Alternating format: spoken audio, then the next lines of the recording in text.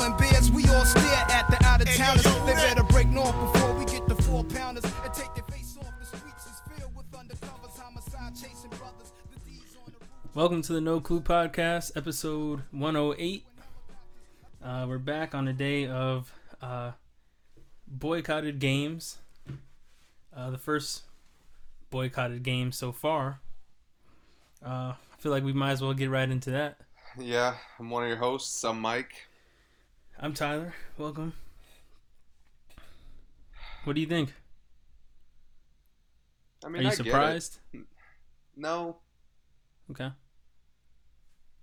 It's just tough to figure out what to do in these situations. Right. It is. It definitely is. I mean, I get it. Wisconsin, Milwaukee would be the first team to, get it started, I would think. I think it makes sense. I think the league, other teams probably were planning on following suit to what they did. I feel like they had to take the leadership on this. Right. Yeah, I mean, of course, whatever. There's some players like LeBron probably could have said it and then they would have did it anyway. But I think that they were following the lead of the home team. Yeah, I mean, love and prayers go out to Jacob Blake and his family, by the way, and his kids that had to sit through such a traumatic experience. I think everyone knows by now. I don't think I need to explain the situation. Everyone knows what everyone knows, I guess, Right. So, you want to get right into the other games? Yeah, You want to say anything else about this? I mean, it's frustrating how not surprising this is. Mm-hmm. I mean, every time you think it can't get worse, it gets worse. Yeah. So. Yep. Well said. All right. What teams are we starting with? Do you want to start about the series that are over already, or the series that are going on? We could do the series that are over already. Get those out the way. I don't think any of there's no surprises. Right. Well, let's talk about Indiana since they had a surprise. Oh yeah, they did have a surprise now. Yeah. Yeah. All right. Miami took them out. Swept. Took care of business. Easy pickings. Indiana just honestly, they, for lack of better words, they just looked shell shocked against Miami. They played like they never played a team that good.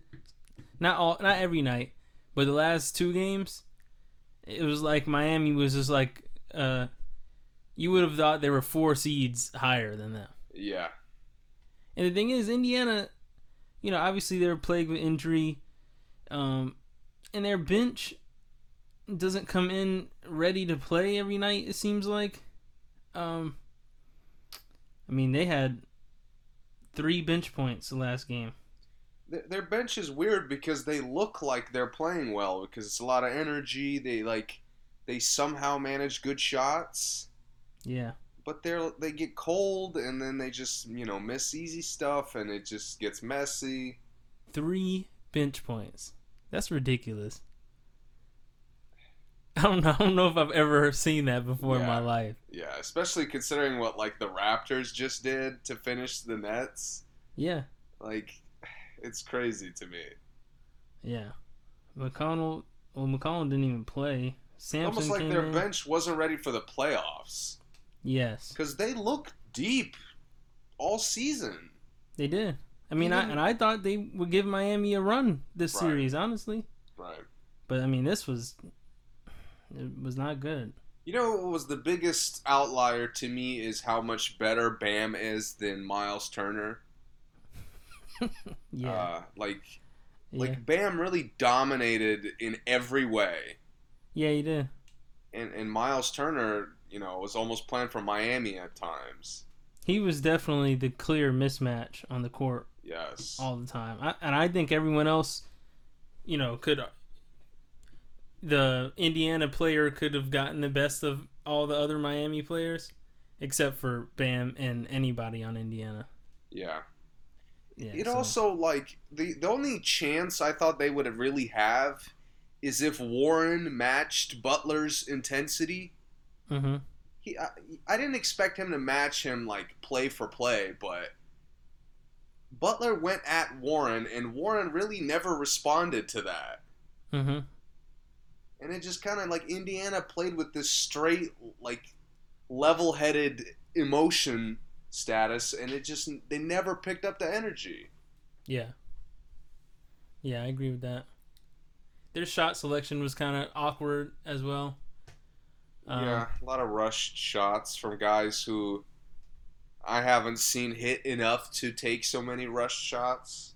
Mhm. Yeah. Where do they go with the coaching search now? Oh yeah. For those who don't know, Nate McMillan's fired today. I don't know, man.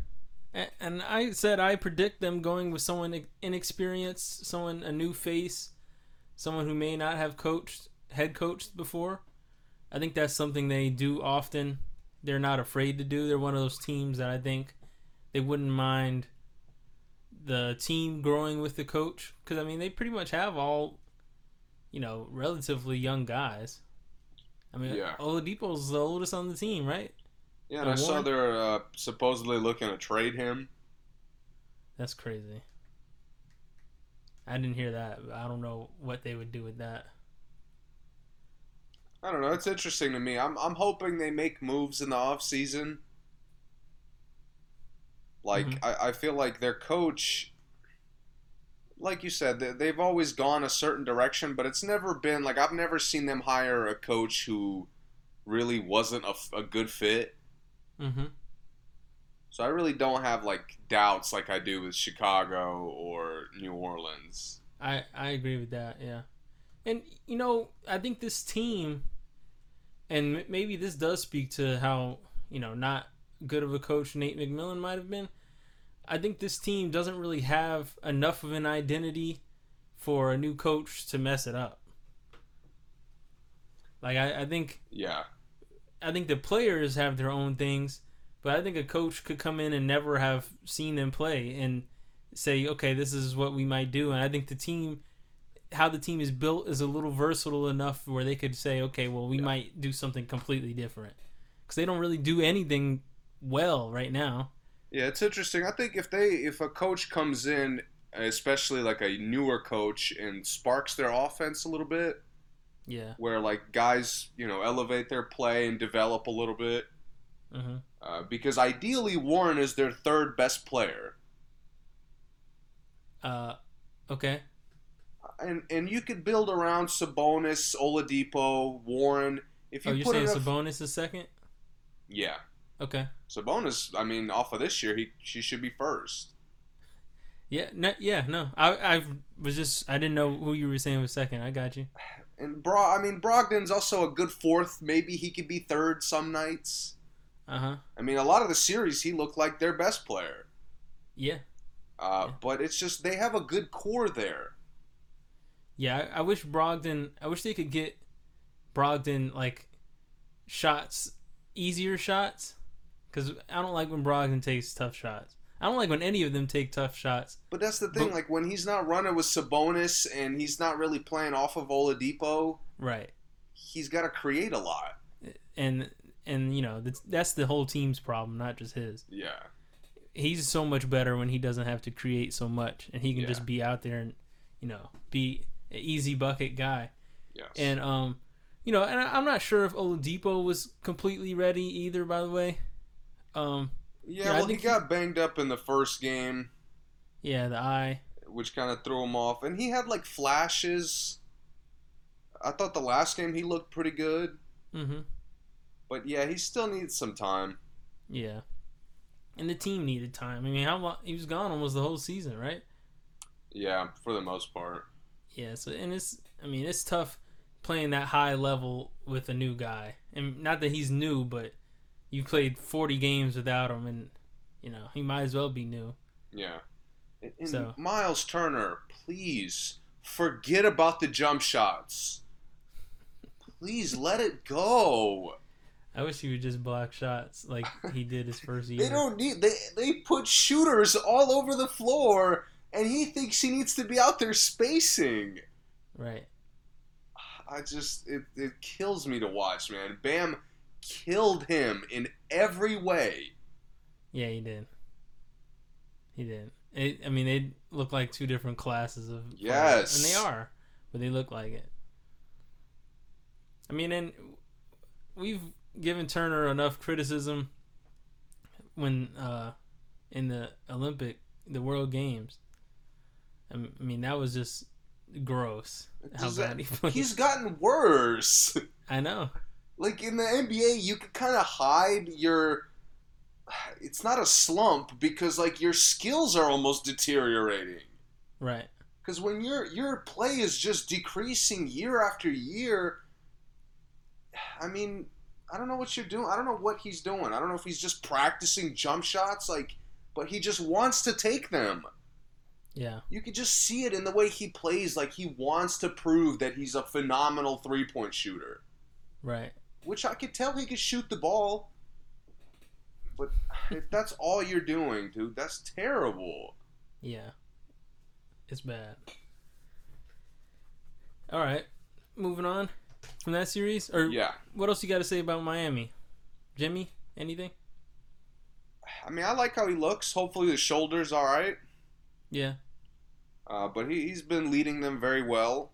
He did. He definitely turned it on, after we said he didn't look like he was turning it on, he definitely turned it on. And the thing is, like, it was a sweep, but the games were, like, close for the most part. Yeah. It was mostly Miami pulling away just because of Jimmy Butler or Dragic in some of the late games. Yeah. But Miami was just more experienced. Yep. Yeah, they look like it. They got a lot of, long time tough players. Yes. Yeah. Okay. Let's see. What's the other? Let's talk about the other two sweeps in the East, and since we know they're matching up. I mean, we know who Miami's matching up against, but right.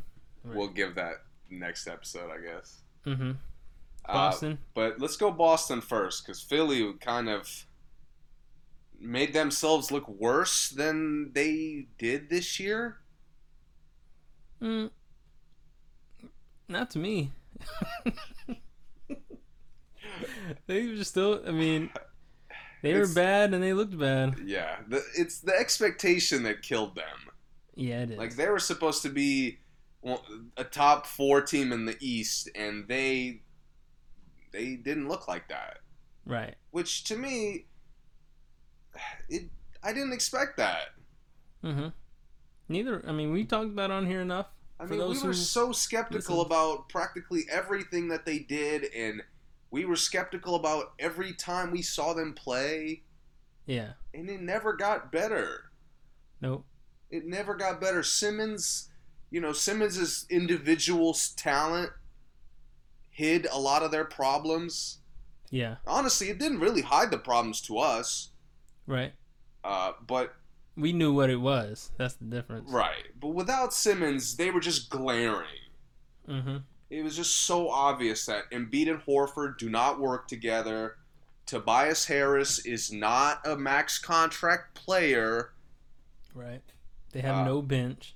No bench. None. Oh my God. Shout out to Alec Burks for doing what he did. He tries so hard.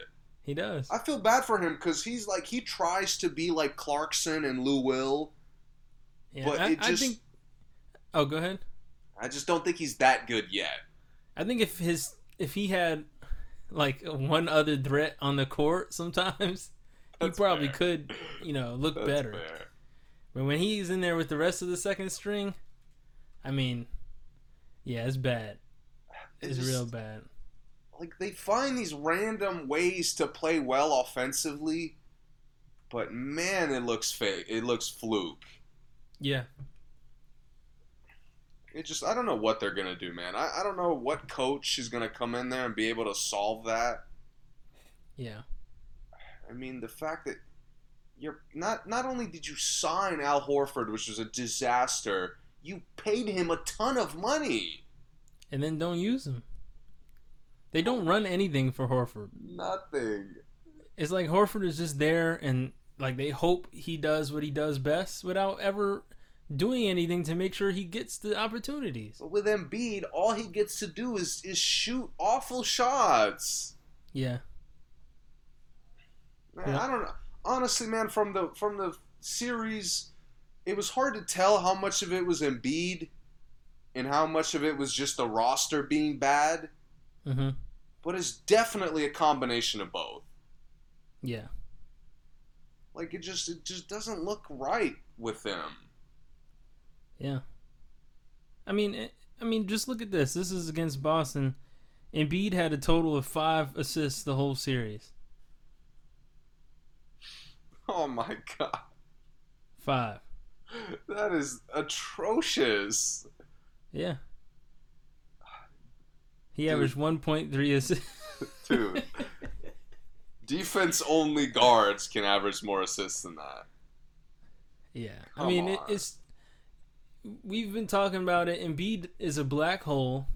And, yes, he's amazing. He's probably the most skilled big man in the league. I mean, he's ridiculous. But you can't win by himself every night. He gets doubled. He still shoots it.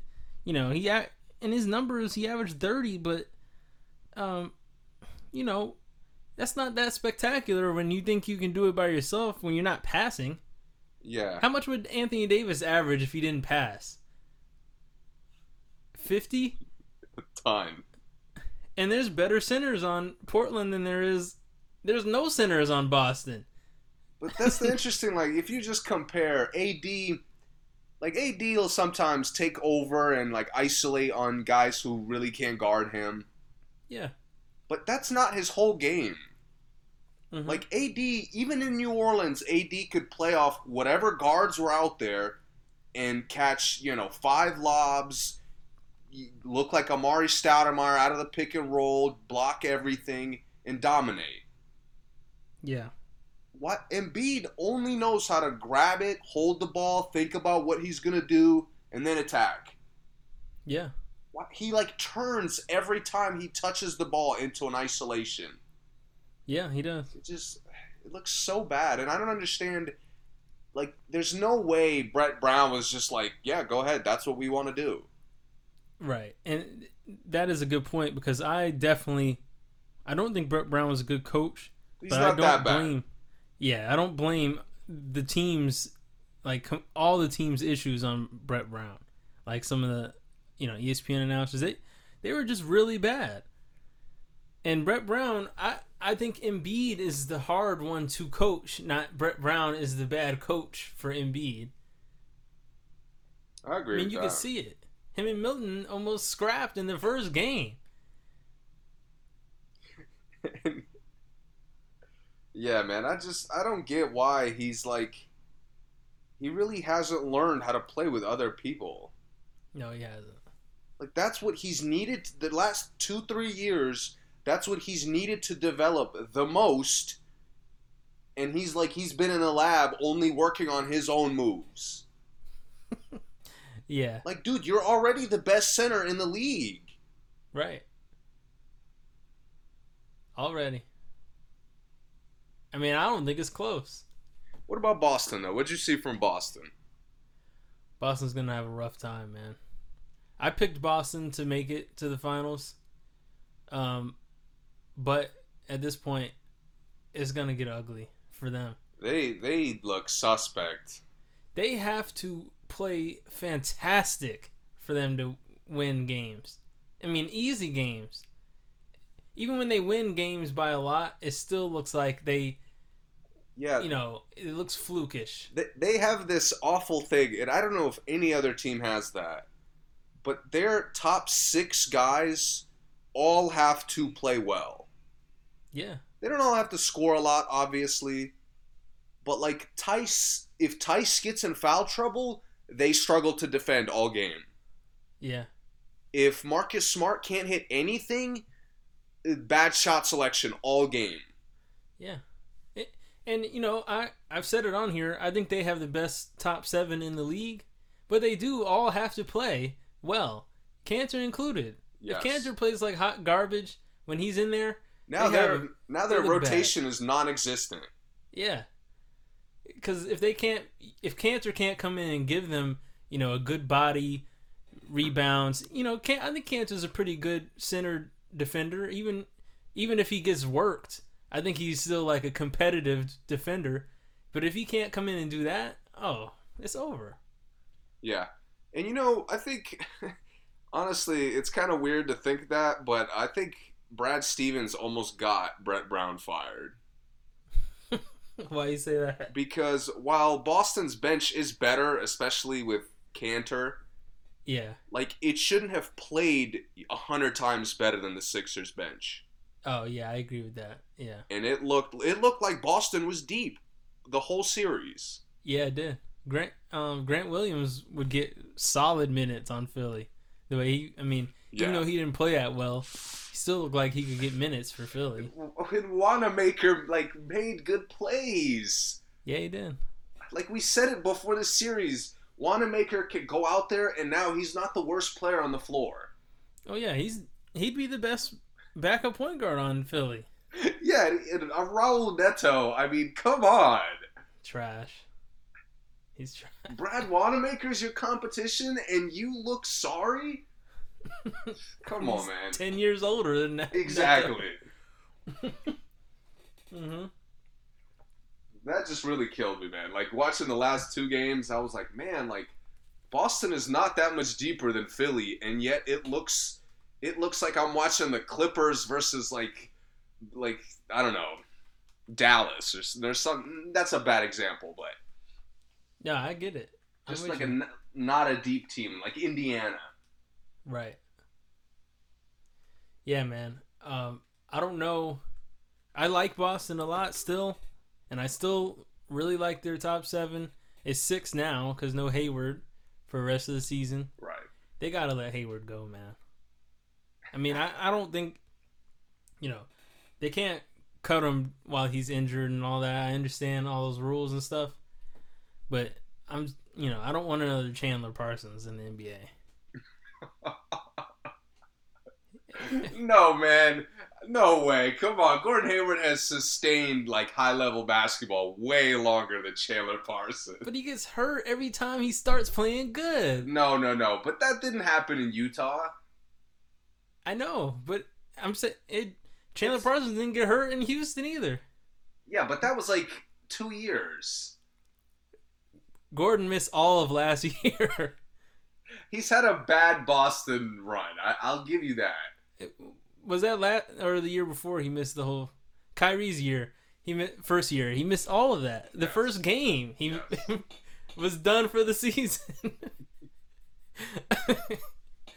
Dude, every time they have and that was the season they were supposed to go win, done for the season. This year, this is their best chance of winning again, done for the playoffs. I like Hayward. I think he could be good for them at some point, but every time he comes back, it takes him so long to get back, too. That's the other problem. His injuries are always so bad. Yeah, they're bad, and he doesn't just look like someone trying to get better. Sometimes he looks really bad while he's trying to get better, and it takes a long time for him to get back to being an okay basketball player. I got you. I'm not as quick to commit to just letting him go. He might as well. Was this the final year of his contract, or was next year? I think he got a player option. If he takes it and he gets through next year, then I'll disagree with you for sure. I would trade him before the next year's over. They could trade him and get 4 good bench players finally. No way. Nobody's giving him 4 good bench players. For at least 2 of those guys are going to be non-rotation guys. Philly would give him 4 of their bench players. Just for Gordon Hayward? You wouldn't trade Dybul, Korkmaz, and Scott, and what's the other guy's name? Pell for him? All players that could get in the game. Just for Hayward? For Philly? What choice do they have? No way. I'm not doing that. I agree Somebody that the will, bench I'm has telling gotta be. They'll at least get 3. And look at we his could talk contract about is it. expensive. Hayward's may not have worth 3 players to me. They may have to throw in Grant Williams. They may have to throw in another guy to get 3. Okay, that's a trade I'd be willing to discuss. They might though. I'm serious. I think that would be an option for Boston. But I know, he always goes big or go home kind of thing. Danny Ainge. So he probably would go for somebody. He probably would try to trade Hayward for somebody actually good, like Tobias or something. So that would be a mess. Either way, I'm saying I think they should let him go. Because this team right here, without Hayward, they're not gonna make it. They may not make it past this next round. I don't think. Let's talk about the team they're gonna face. Okay. Because I don't think. What is there to say about Brooklyn? I mean, nothing. I like what I saw from their guys, like I have all year. Mm-hmm. But Toronto is a well-oiled machine right now. Yeah. If anything, my only real concern for Toronto is that Lowry rolled his ankle in that last game. It's not a concern for me. I mean, if he misses game 1, that gives Boston a good chance to take it. And I think Boston needs this first game. I think they need the first game, but I don't think. Yeah, I mean, good chance. I don't know.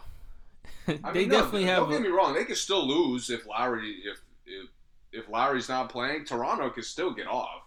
Yeah. I think it it definitely hurts Toronto a lot leadership wise, but I mean, they scored 150 points without him on the floor. Yeah, 100 bench points. Yeah, so I'm not. I don't know if I've ever seen that. Is that a new record? That has to be. I think it was a record. Yeah, I think they said that. I mean, that to me is insane. Yeah, so I could argue that it doesn't give Boston any more of a chance when they're doing that. All right, I should have worded it better. Boston's chance is slim either way. This is their shot, though. If they really want to steal the game, this is it. That's what you're saying? Yeah. Yeah, I definitely agree with that because they may not get another good shot.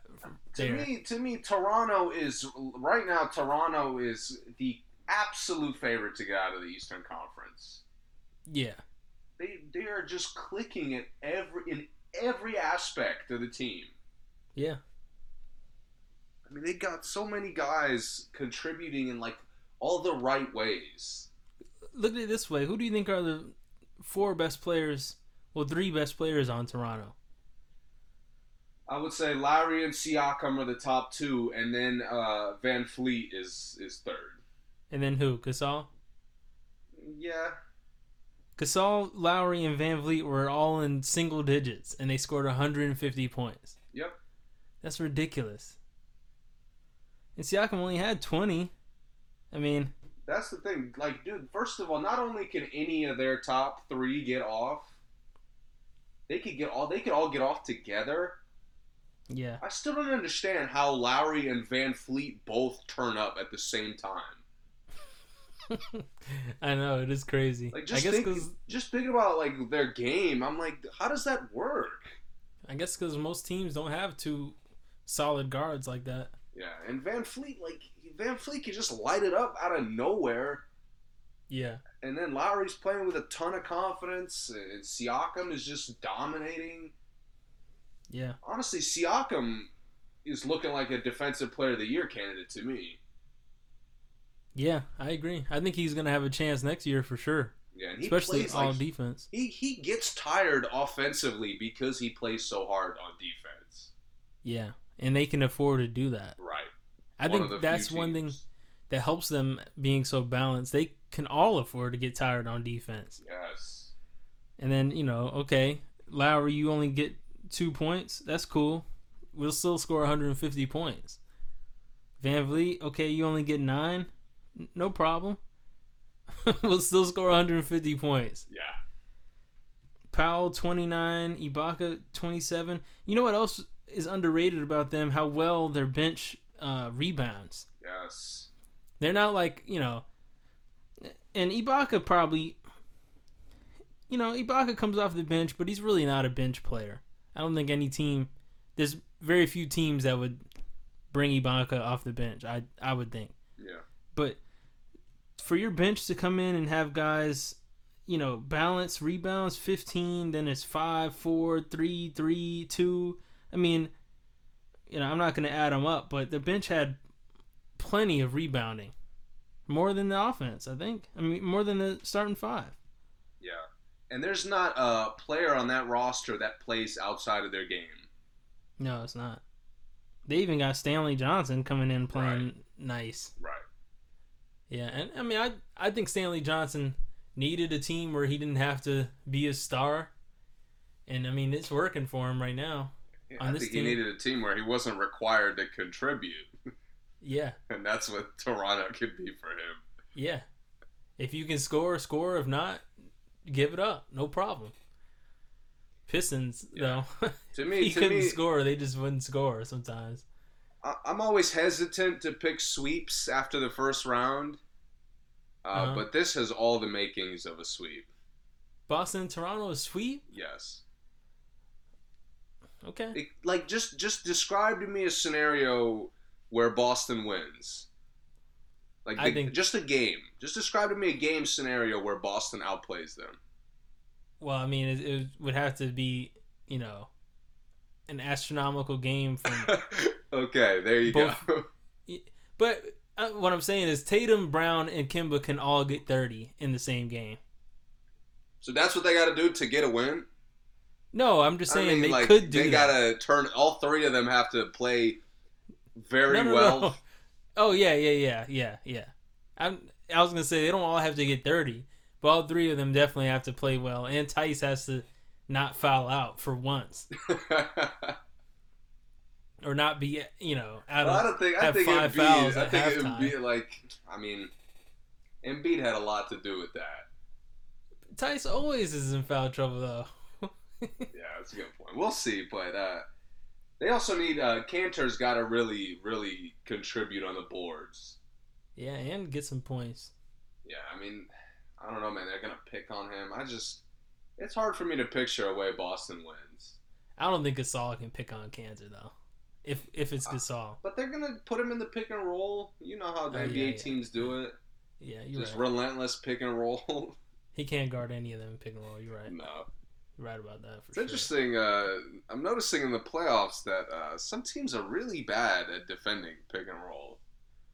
Well, I noticed that too, and I can't tell if it's the officiating, because the officiating is by far the worst it's been all season in the last 15 games. Well, however many games it's been in the bubble. But I agree. The pick and roll offense has been like easy money for most teams. And it's because, the defense just looks really bad. Yeah. The switching, and it's not even, it's kind of weird because it's not even like the mismatch on the switching.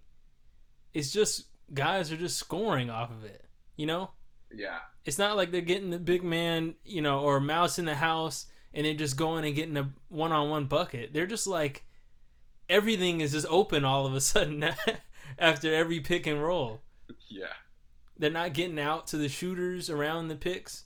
They're not hedging well or getting over the screens at all. So it's like, yeah, you're right. It's bad. The defense has been really bad. But also, you got guys like Dame, Harden, Donovan, who, Lou Williams, who guard that, who get that hedge foul a lot. Dude, that thing has become now, they make it impossible to contest. Yeah, Lowry does it too, really well. Yeah, Lowry, Doncic obviously does that. Yeah. They all try. I saw LeBron try to do it the other day. Yeah. But those guys, the guys we named, those guys are the masters. Yeah. Lou doesn't do it as much, but Dame and Lowry are like gods at it at this point. Yeah. Doncic is really good too. Doncic like throws it with one hand more than everybody else. And it's always to the right. That's Yeah, the craziest course, thing. Of course. He never gets the foul on the left side. Yeah, we'll get to that whole series. I want to, since we're in the East, let's finish up the East real quick. Anything about Milwaukee as far as how they've played? No, not really. Middleton looks bad. Yeah, he's kind of folding a little bit, but I don't think. I think he's just someone that. I think he can get back on track really easily. He's like a game-to-game guy, unlike, certain players on the Clippers.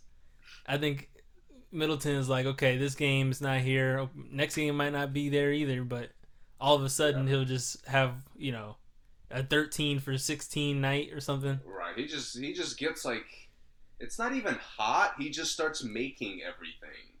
Yeah. Because he doesn't really like just get hot. I don't know. It's kind of weird to explain, but. And he's not a high energy scorer. Right. So his hot doesn't look like, like a J.R. Smith or Clay like kind of Jamal hot. Murray. Yeah, they're like bombing 35 footers, and like they're hitting and ones and everything. That's just not his game. Yeah, he's always like fundamentally sound, good, efficient move. Yeah. My thing, Milwaukee just it's just shot selection, really. That's all it is. Yeah, and Greek Freak needs to. I wish Greek Freak would just stick to playing one position. He's not a positionless player. Regardless of what people say, I know he gets a lot of assists sometimes. I know he's hit like 5 threes this season. He's not a positionless player. He's just not. I hate when he brings the ball up court because it's like it's setting them up for a mess on this possession every time. He comes down the same Euro step, runs somebody over. He comes down, he gets caught in the air, turnover. Unless it's like a wide open lane straight to the basket, it really messes their offense up big time to me. It's weird. Like, I don't understand. He's so dominant when he's the pick and roll, when he's the screener. Yeah. When he plays pick and roll, like with Middleton and George Hill, even if he's not dominating, they're getting great shots every time. Yeah, and that's an easy mismatch. If he gets the mismatch, he takes 2 steps from anywhere on the court and he's laying it up. Right. And he can just seal. All he got to do is roll and turn. Yeah. But they get in this habit, but when he's isolating, it feels like they get a bad shot every time. It just, I don't get it. I don't get why they isolate him so much. They don't need to do it. Even when their offense is struggling, they like rely on him to just talent his way out of it, and it just looks awful. Yeah, I agree. Completely agree. They're still not making free throws. I mean, I don't know what it takes. Hey, that's gonna hurt them. Yeah, definitely. Can't forget 2 most important things is their free throw shooting and Eric Bledsoe. And he's half of the free throw shooting issue too. Yes. So Bledsoe and Greek Freak have to make free throws. Or they're out of here. I just want to say when they get eliminated because Bledsoe's awful for the 3rd year in a row, I want there's 3 or 4 people that owe me an apology. Who says that Bledsoe isn't part of their issues? People defend him like he's not when they lose, it's almost like Greek Freak is settling and Middleton's sold and Brook Lopez was nowhere to be found because Bledsoe was expected to just make random dumb shit all the time.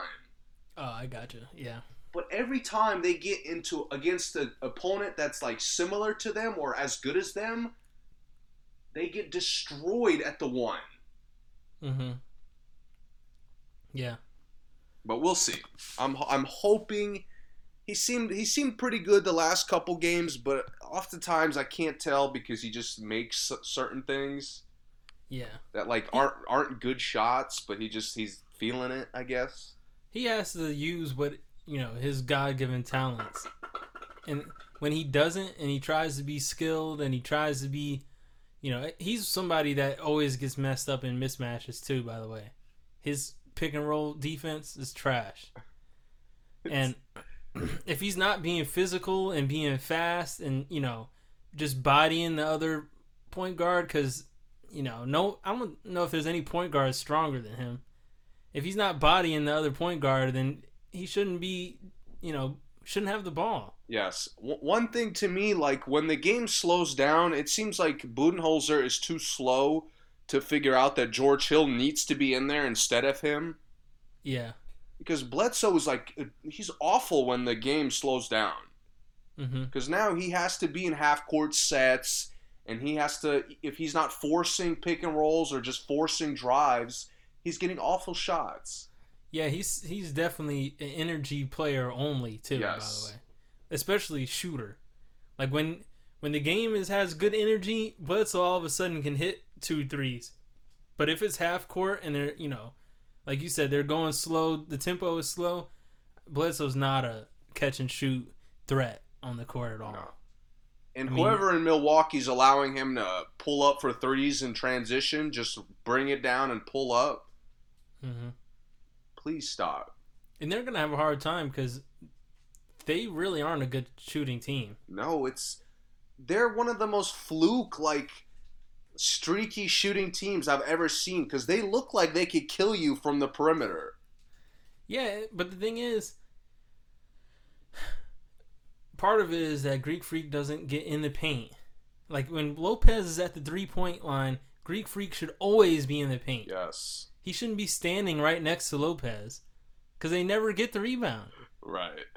And then that's one part. And then, really, everyone on the team is just a streaky shooter other than Middleton. Yes. And he's still not a pure shooter. He's a scorer, but he's not a pure shooter. Not like someone like Joe Harris or JJ Redick or somebody like that. Middleton can hit a bunch of threes, but he's not just like I'm good just standing out here all day to get threes. Yeah, no. He's not going to just keep hitting threes all night. He has to switch it up sometimes. That's just his game. Yeah. So I think they're going to have a hard time against, a team like Miami. Yeah, that's the thing. Like, Miami, they can't do it as consistently as Toronto, but they can find times when everybody can play well. Yeah, they can. For me, Milwaukee seems like they're always missing a couple guys out of place. Sometimes even when they play really well, obviously not the super insane Game 3 blowout, because that was just a quick game. Yeah. But every time, just somebody looks out of place. Yeah. Yeah. And they do look like they're missing a player. They're missing one of their players. Yes. And sometimes I watch and try to figure it out. I'm like, oh, they're actually full strength.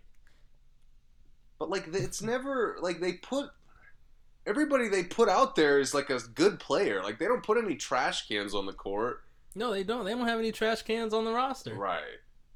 And I think they may be the only team in the playoffs like that, to be honest. Yeah. And I mean, they do well, but it's just they have all good players, but they don't have any specialists, actually. If I'm going to be completely honest. Korver's one. Yeah, he's a shooting specialist, but he doesn't get enough shots off. When's the last time you've seen Korver make more than 3 threes in a game? Yeah, it's been a while, but it's weird because teams are so pressed to not let him get shots. Yeah, like he's gonna get 40. Yeah, JJ Redick will let him get 35. But not Korver. But Kyle Korver will never cook us. He'll never get double digits. After that Atlanta sequence, who were they? Were they playing Milwaukee? Remember that Atlanta sequence when he scored 15 points in a minute? Yeah, I don't remember who they were. They might have been playing one of LeBron's teams then. I don't remember, but I just remember he went off, and ever since then, teams are so disciplined in their scouting report of him. Yeah. Yep. Yeah. Well, we'll see what happens with that one. I think that's going to be an interesting. Yeah, the second round is really where the East is going to get going, I think. Yeah, it normally is. Right. The East first round is really It's pretty much always bad. But They got a lot of talent, but let's get into the West, man. We've gone a pretty long while, and there's a lot of. I have a lot more to say about Western teams. All right, where do you want to start? Let's start with the series that are either close to being over or are already over. Okay. Well, none of them are over yet. Right. Yeah, none of them are over. Let's talk about the one that's closest to ending. Lakers and Portland. Do Lakers look really good, or does Portland look really bad? Or is it strategy? They're just out strategizing Portland. Like, I don't want to completely discredit the Lakers, but I think I might have to, because Portland is fucking awful. Mm-hmm. They're awful in so many ways, and we've honestly known it, but we've kind of been numb to it by how fun they are to watch. Yeah, and how good their good players are. Right. Yeah. And they're honestly, even some of their bad players can look good at times. Yeah. But Portland has fundamental problems with the way they play.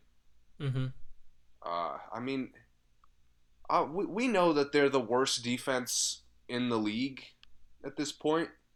Yes. What I didn't know is that they're the worst rebounding team in the league. Yes. And what blows my mind is, if I'm going to play the Lakers in the playoffs, as a coach, that's probably the top 3 things I'm talking about first. Lakers are huge. If we're not going to rebound, we're not going to have a chance to win this series. Right. And game 1 kind of faked people out because the Lakers shot the ball so badly. Yeah.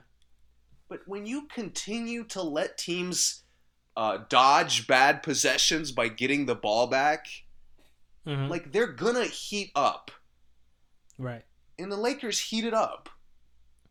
Yeah. And they didn't just heat up, they ended the series. Yeah. I mean, honestly, if Damian Lillard was still playing, would that have made that much of a difference to you? No. I mean, they were already 3-1. It's 3-1 for the most part with Dame.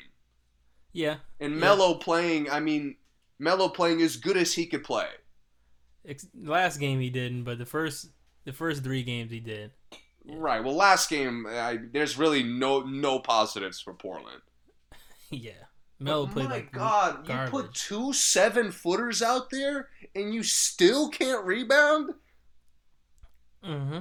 I mean, oh my God. A 50-50 basketball flies between Nurkic and Danny Green, and I see Danny Green getting it more often than Nurkic getting it? Oh, yeah, for sure. I mean, what is going on? Nurkic isn't good, man. He's Honestly. Looked awful. I don't know if I've said he's good on here. If I did, I'm sorry, but I've never really felt like he was good. I might have said he played good, but I don't think I've never thought he was a good player. And even when they got him and he was supposed to come back, I knew he would help them because he could shoot a little bit. He's a decent passer, some fundamentals, but he has the worst shot selection in the entire NBA. Especially for big men. Dude, it's like he's too smart, but he's so too smart that he does the dumbest shit he could do. I can see why you say that. And it's agree. because of sequences like posterizing somebody and then a one-legged fadeaway. Yes, with one hand. and it just doesn't make any sense. And he plays okay defense sometimes. But he's so slow, and his legs are so big and thick that he can't even really make any nice lateral moves on people. He can't hustle for really well. No, he can't. He sometimes just throws his body to try to get fouls. And I mean, off the players for a second. Terry Stotts is the worst adjustment coach in the NBA. And I just don't get his adjustment choices. what was it, game? It's been 4 games, right? Yes. Game 3, Wenyen Gabriel starts.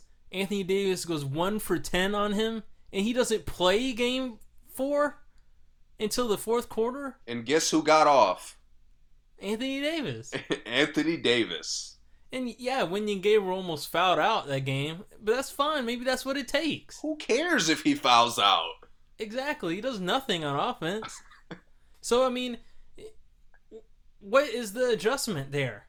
Anthony Davis killed his last game. Yeah, because Wenyen Gabriel was out for the second half because he had 4 fouls in the first half. But guess what? You had one half of good defense. One half of strapping AD. And then the next game, you just decide, I don't want to strap AD anymore? How come I saw on Instagram that Wenyen Gabriel held him to 110 and Terry Stotts didn't see it in the scouting report? I don't know. I don't know what the game plan is there. Bro, I mean, and it's not even just the Lakers. All the time. And we talked about it. Dame's heroics have to counteract it. But every game they go in acting like they don't know who they're playing.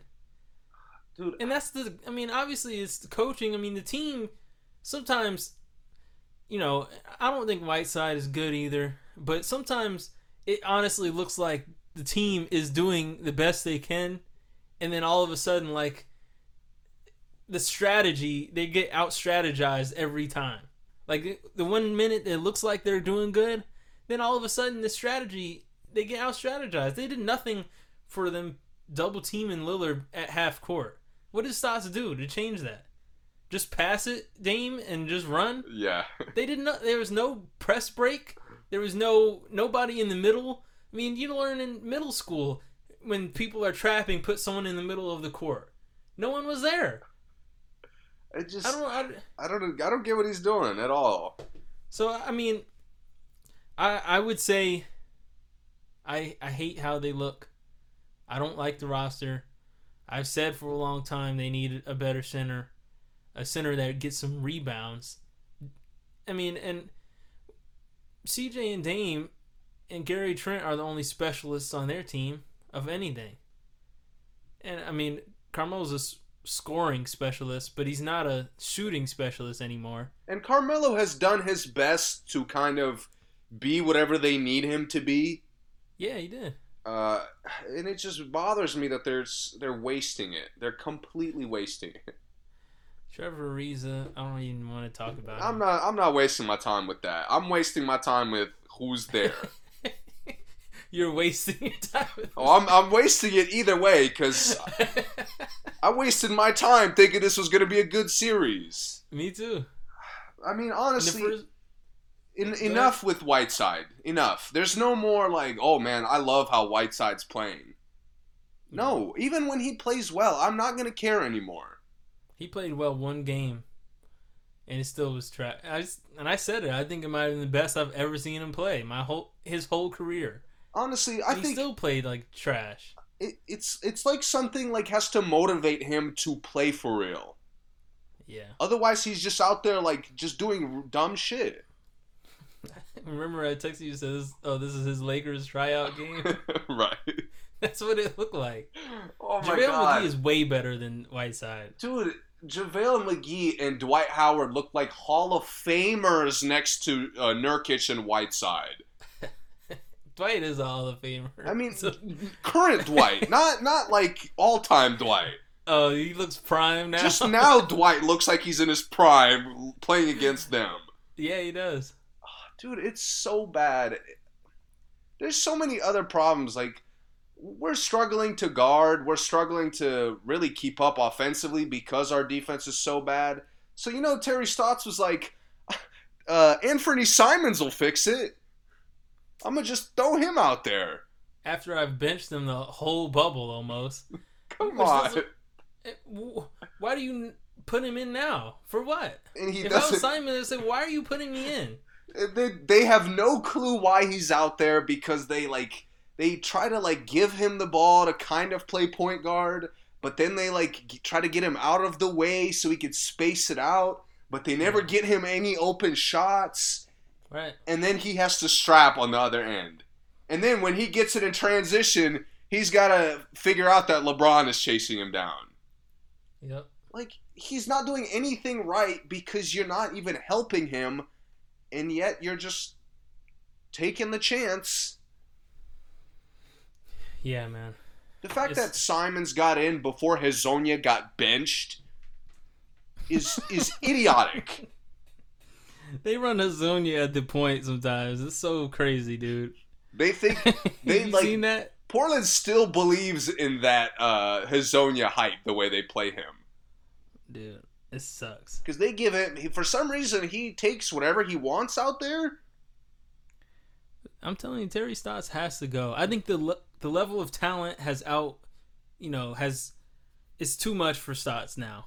Like, at first it was cool when he had a bunch of young guys.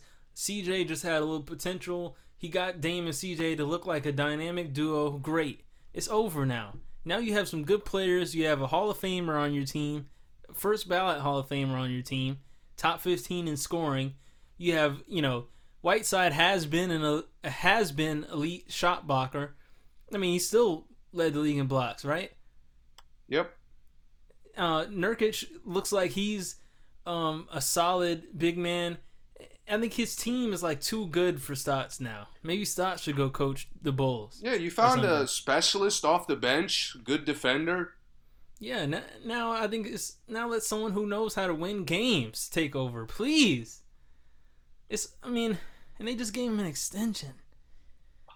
Oh no. Last year, I think. It's just crazy to me that they're on defensively they're awful in practically every way. But they're in win now right now to me. Is Dame's I prime? agree with that. Is CJ's prime? Is Carmelo's last ride? He got Rodney Hood playing elite all of a sudden.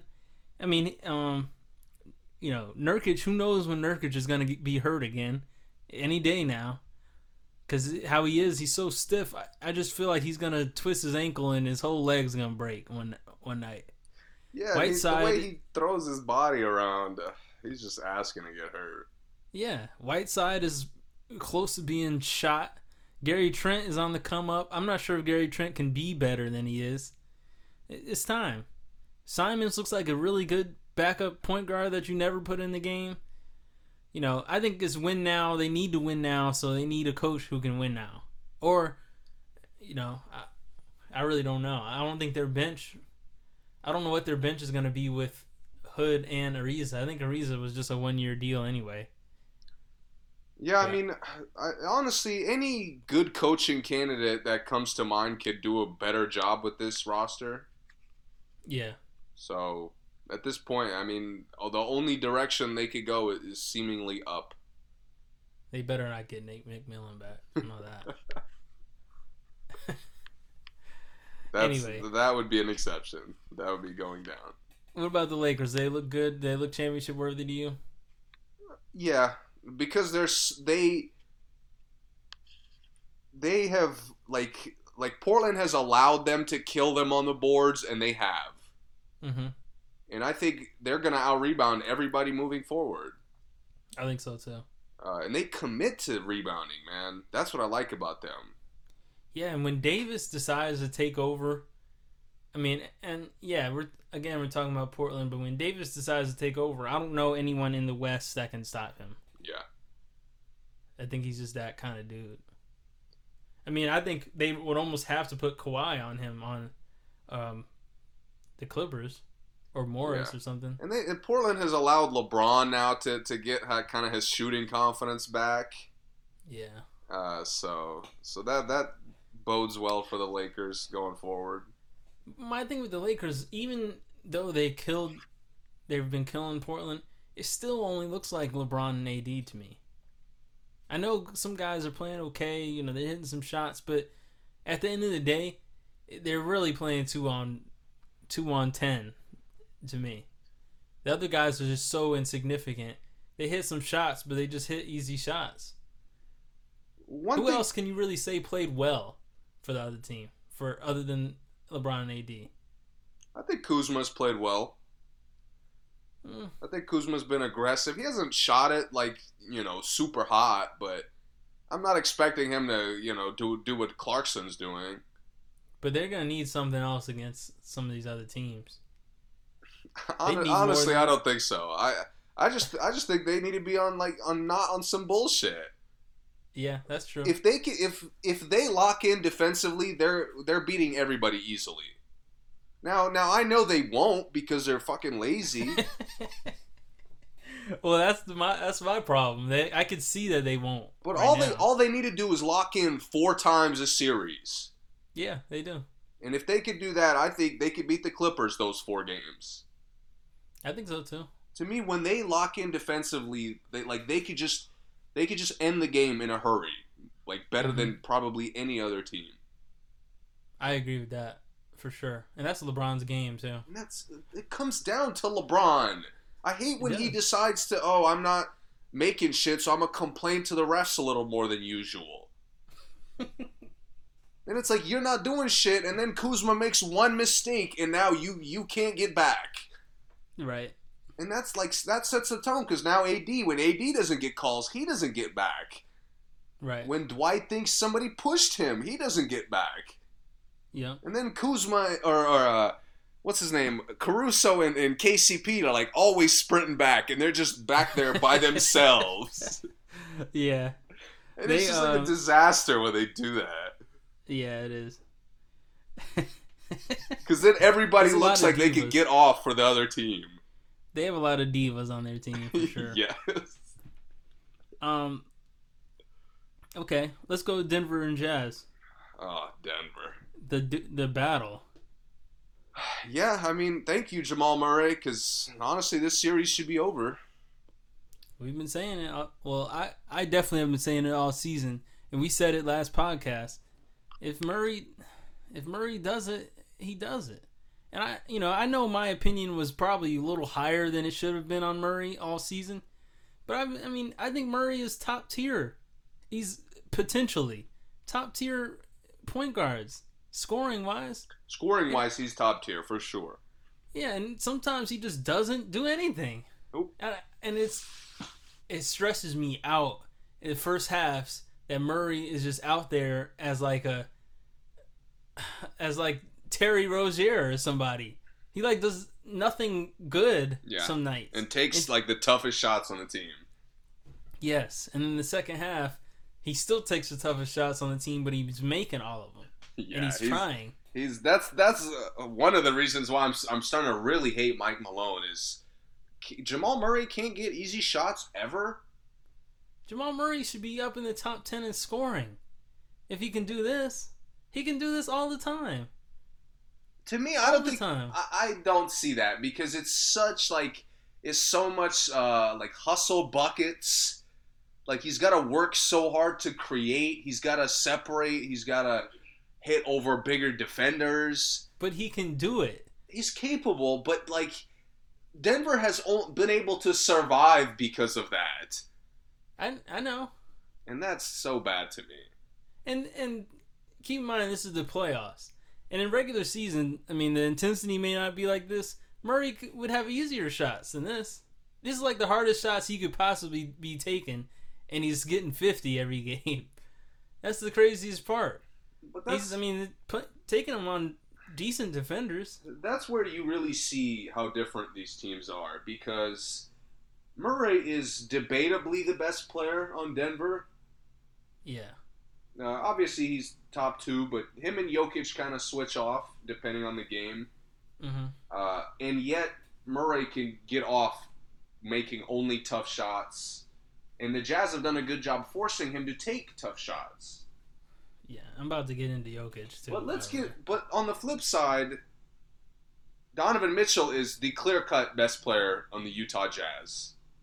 Yeah. He's gotten at least 15 good shots every game. Yeah. I'd say great shots every game. Yeah. How does that... What? But that is their offense. Their offense is Fresh Prince pass it to Will.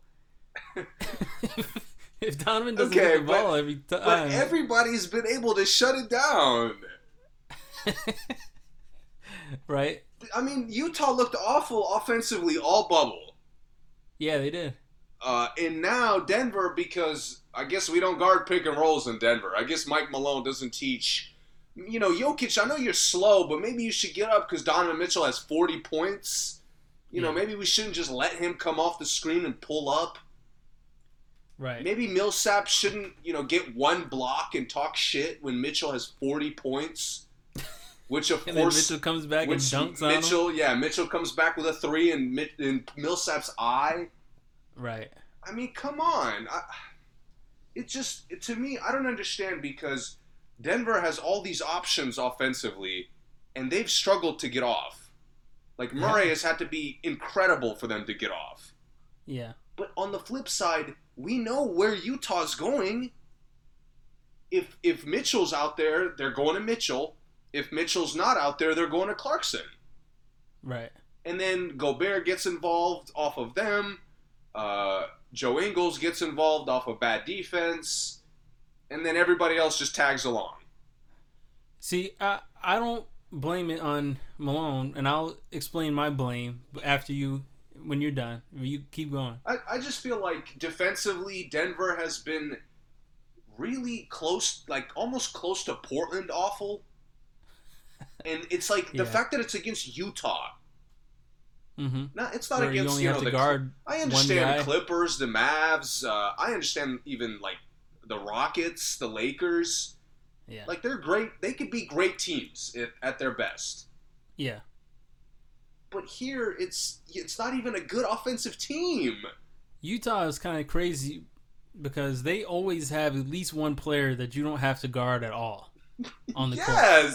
At all times. And you can't, in 4-on-5, and you can't get stops. Royce O'Neal, you never have to guard. George Niang, you never have to guard. Moutier, never. Moutier, Bradley, never. Clarkson's the only guy off the bench that you ever have to be guarding. And Clarkson has also been getting great shots every game. He's been in some tough shots too, though. No, for sure. And I don't want to say it's just bad defense why Mitchell and Clarkson are cooking. Yeah, they're in a zone. Yeah.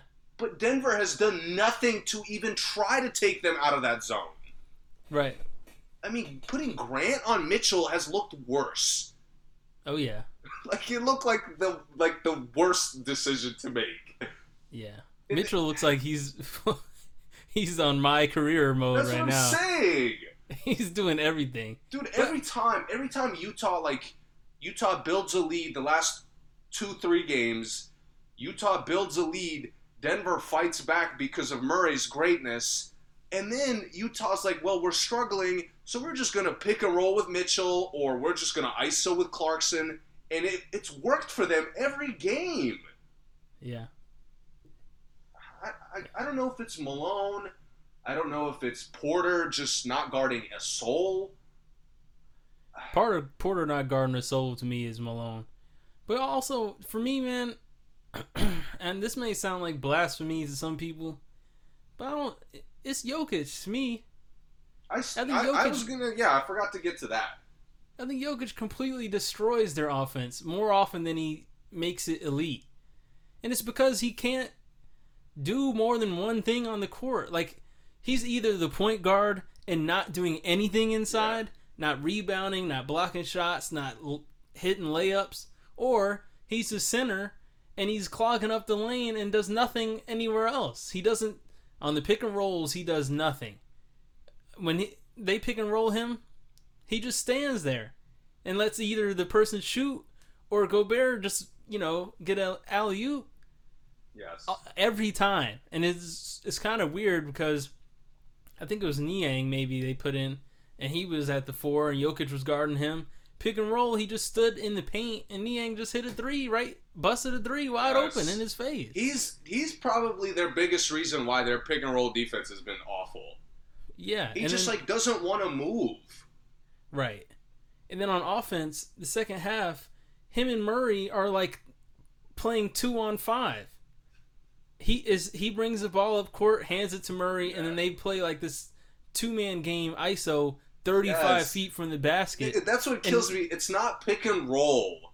Like they set, like Jokic set screens for him, but they're not playing pick and roll. They're just like Jokic is just like trying to get him open. Yes, and then when Jamal gets it, Jokic just disappears off the court, like he never came up court. And then so I think Jokic's lack of like feel for the game almost, or feel for like the energy of a game. And he's one of those guys that I think Jokic really knows how to play. Yes. But he's really not. I don't want to say he's not a good player, but he's not a complimentary player. He knows how to play. He's a really good passer for for a big man. He's worked on passing, but his actual play is not good sometimes. A lot of times. I don't understand how you hit five threes in the first quarter and you take 2 the rest of the game. I'm telling you, he's either a shooting guard, point guard, or center. He's never all of it. Yeah, he either Anthony Davis. Go ahead. He either kills Gobert with isolations, and it's like either post-ups or face-ups, whatever. Yeah. And then he's like, "Oh, I'm only a playmaker. I'm not gonna shoot." Yeah, he just I don't want to shoot. Grant, shooting. I need you to take shots. Or Torrey Craig, I need you to take shots, and they're not really good shots. And he's feeding guys who have no business taking shots, like you said. He'll do that post-up thing where he does that one-hand pass cross-court to the corner. Yeah. And he does it every time. And if someone is Millsap or is Craig who take a bad shot out of there, is Grant who like has to play whatever position Jokic isn't playing, Grant is like forced to fill. Like, okay, Jokic isn't playing the 4. Jokic is bringing the ball up court. Now Grant is the 4. Jokic is playing down low. Now Grant is on the wing. It's like they force Grant to like, and Grant's that good, but they force Grant to like fill all these random roles, and they end up playing like a 4 positionless game and Murray. And then it doesn't work, man. I think Denver is too good of a like balanced depth team for that what Jokic does. They're like too balanced to figure out how to really spread it out. And it's because Jokic never spreads it out.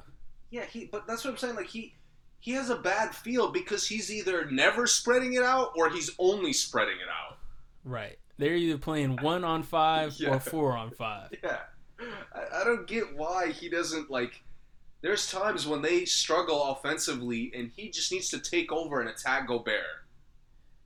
And it's not Malone, and this is where I don't see it Malone. I watch Jokic's body language sometimes. Jokic doesn't listen to anybody on the court. Nobody. No. Murray sets up some plays. Murray and Grant set up a nice alley-oop play, and I think Grant either missed the alley-oop where he got fouled or something. Yeah. And it was beautiful. It was an easy play. And when Murray tries to do that with Jokic just gets out the way. Yeah, I don't know if Murray tells him to do that. I doubt it. But he just gets out the way. When Porter takes a shot, it may be a little bit bad, but it's a makeable shot. Jokic's body language, man. He throws his hands I'm telling you in now, the air. they don't like Porter. He does that thing where he runs and his hands are on his... You know what I'm talking about? Yeah. He's like that guy. He just runs with the limp arms. Dude, I mean... And it's not just, it's Grant too. Sometimes Grant will try to do like a real tough, maybe a little bit out of his game move. Yeah, like he's like Jay Crowder or something. Yeah, and Jokic does the little limp arm run again like he's mad about it. Yeah. So, I mean, when I see that kind of body language from someone who people regard as your best player, it's no longer coaching to me. Yeah. Same thing with Kawhi. You know what I'm starting to realize? Like, some of these top-tier players, I hate that when they make a mistake, their reaction is as if it was not their fault. Yeah. And that's when Jokic does that so much, where, like, he'll throw a trash pass, and, like, the guy didn't cut correctly to him. Oh, and Grant, he does that to Grant more than anybody. Yeah. He'll throw Grant an alley-oop that hits the top of the backboard. Yeah. And then, like, be like, what were you doing? Yes, it's crazy. Grant's like, I wasn't flying. That's what. Yeah, it's just weird to me, man. Their chemistry's off. It is, man. I think they're not going to trade Jokic, obviously, but Jokic really has to self-assess for once and not, it's not just everybody else's fault. Like, he's the man. Yeah, he's good, But I think the only reason he looks as good as he does is because he does that I'm only going to play one position per quarter thing. Yeah. Because if Anthony Davis did that, Anthony Davis would be the best player in the league. Right. Easily. Right. And Montrezl could do it. I mean, it's not that what he does isn't that crazy, but the fact that he does it, it makes it look good, but it hurts the team. Because he does end up playing 1-on-5, so it's like, man, Jokic is the man. No one can stop him, but he's not doing his job. Yeah. So, that's my take on Jokic, man. I think Denver is a really good team. If Harris and Barton come back, I don't think they're going to be back for this game, but if they can make it back and they make it through this round, I still think they have a really good chance. Yeah, I don't think this series is over. Yeah. I think Murray gave him really good kind of bring back to life energy. Yeah. Because to me, just losing to Utah the way they did 3 times in a row is just Utah's the last team I would expect any of the playoff teams to lose to like that. Right. But to Utah's credit, again, Clarkson has been incredible. Yeah. Mitchell has been just out of this world. Yeah. I think Gobert has played with really good energy for them. Yeah, yes. And he's another criticism of Jokic is he's kind of maxed out in his role versus Jokic, who really hasn't maxed out in any of his roles. Right. I agree with that. And it's allowed. Gobert looks like a dominant big man that people think he is. Yeah, 27 and 12 he got that one game. Right. I mean, he's scoring consistently, blocking shots, rebounding Right. consistently, which he's not a consistent player. So, yeah. And the last thing for Utah before we get to the other series is Mike Conley, man. The resurgence. Yeah, he's back. It took him a while. He had to have a baby. Congrats on that. Had to, figure out the family situation. Yeah. But he's balling, man. I like what I'm seeing. And that is a weight off your shoulders, man. If you're wondering about it, hoping your wife is safe from COVID all this time. Right. I'm sure he was worried about it. Had to be. But yeah, I mean, he looks great. I'm happy for him. Happy that he's looking good again. Hopefully he keeps it going. And I wouldn't be mad if either of these teams made it. I think they'll both be competitive. Yeah. But I think Conley playing well makes Utah a lot more of a threat moving forward. The other thing I think that makes Utah tough and makes Donovan hard to stop is because he's really playing the point guard now. So if you really want to stop him from getting the ball, you have to stop him at the inbound because Conley is playing the 2. Yeah. And Donovan's bringing it up and initiating the offense, and then it's almost like they're seeing what the defense does before they give it to Conley and then actually run the offense. Yeah, and I like that even though he's playing the 1, he hasn't changed his game much. No, he hasn't. He's a really good facilitator. He's an underrated facilitator, I feel like. Yeah. He's got good chemistry with the guy. He's played with some of them for a good amount of time. Yeah, yeah. Let's get into these other series, these last 2. Which one you want to go first? Let's talk Clippers Mavs. Probably been my favorite series so far. I would say it's mine too. This one, I really have enjoyed all the West series, I'll say. But the last series has been very up and down. Yeah. This series has been a little bit more evenly matched. Yeah, it has. Yeah. It's at a lot of points. Buzzer beaters and Right. Again, I mean, not to defense is kind of the overall theme of this episode, but man, the Clippers are a lot worse defensively than I thought. Absolutely. And again, what the casual fan sees is that they can't stop Doncic, which honestly it is a little ridiculous considering they have 3 to 4 guys who can contain him or should be able to contain him. Yeah. My concern is you haven't been able to stop Seth Curry until Game 5. Yeah. You couldn't stop Trey Burke until Game 5. Right. It takes 4 games to stop 2 backup guards.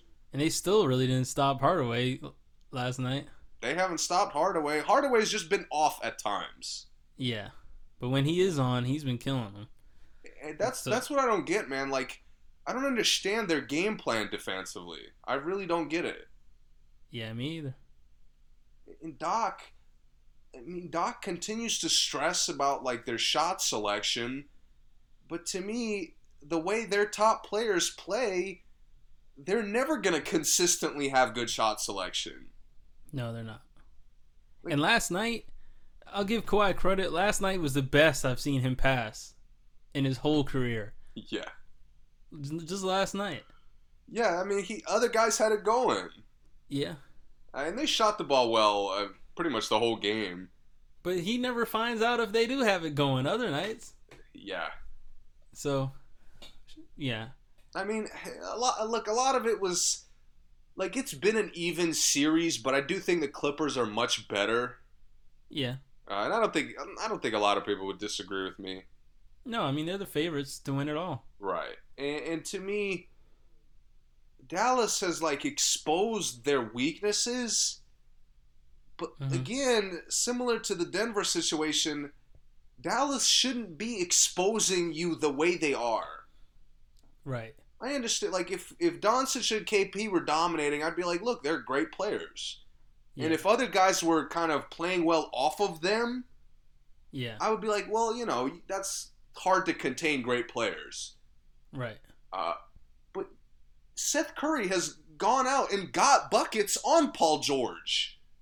Yeah. Trey Burke has gone out and got buckets on Kawhi. Right. And that, to me, like, I don't understand how they play well moving forward when they're going to have to stop guards. Right. Whoever they play in the next round, they're going to have to stop guards. Yeah. And that's been, like, their worst aspect of their defense. They have the winner of the Denver and Utah? Yes. Oh, yeah, they're going to have a hard time. Yeah, I mean, what are they going to do with Mitchell? Yeah. It's, honestly, the offensive struggles to me have been kind of overrated because it's just Paul George playing atrocious. Yeah.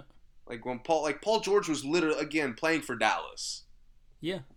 And we could speculate as to why, but he seems to have figured it out. At least we hope. Mm-hmm. But the fact that Dallas has just been as dominant, as consistently offensively as they've been all year.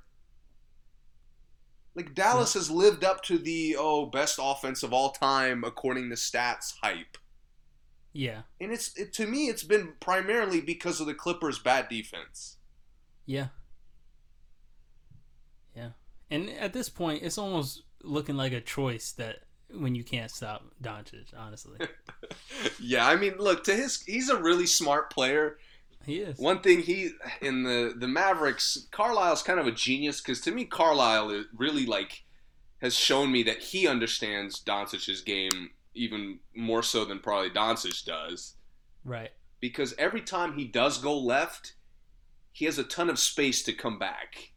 Yeah, he does. That's what I feel like. A lot of the teams, like, when they're forced to go when they're forced to go a certain way in the pick and roll, the spacing gets thrown off.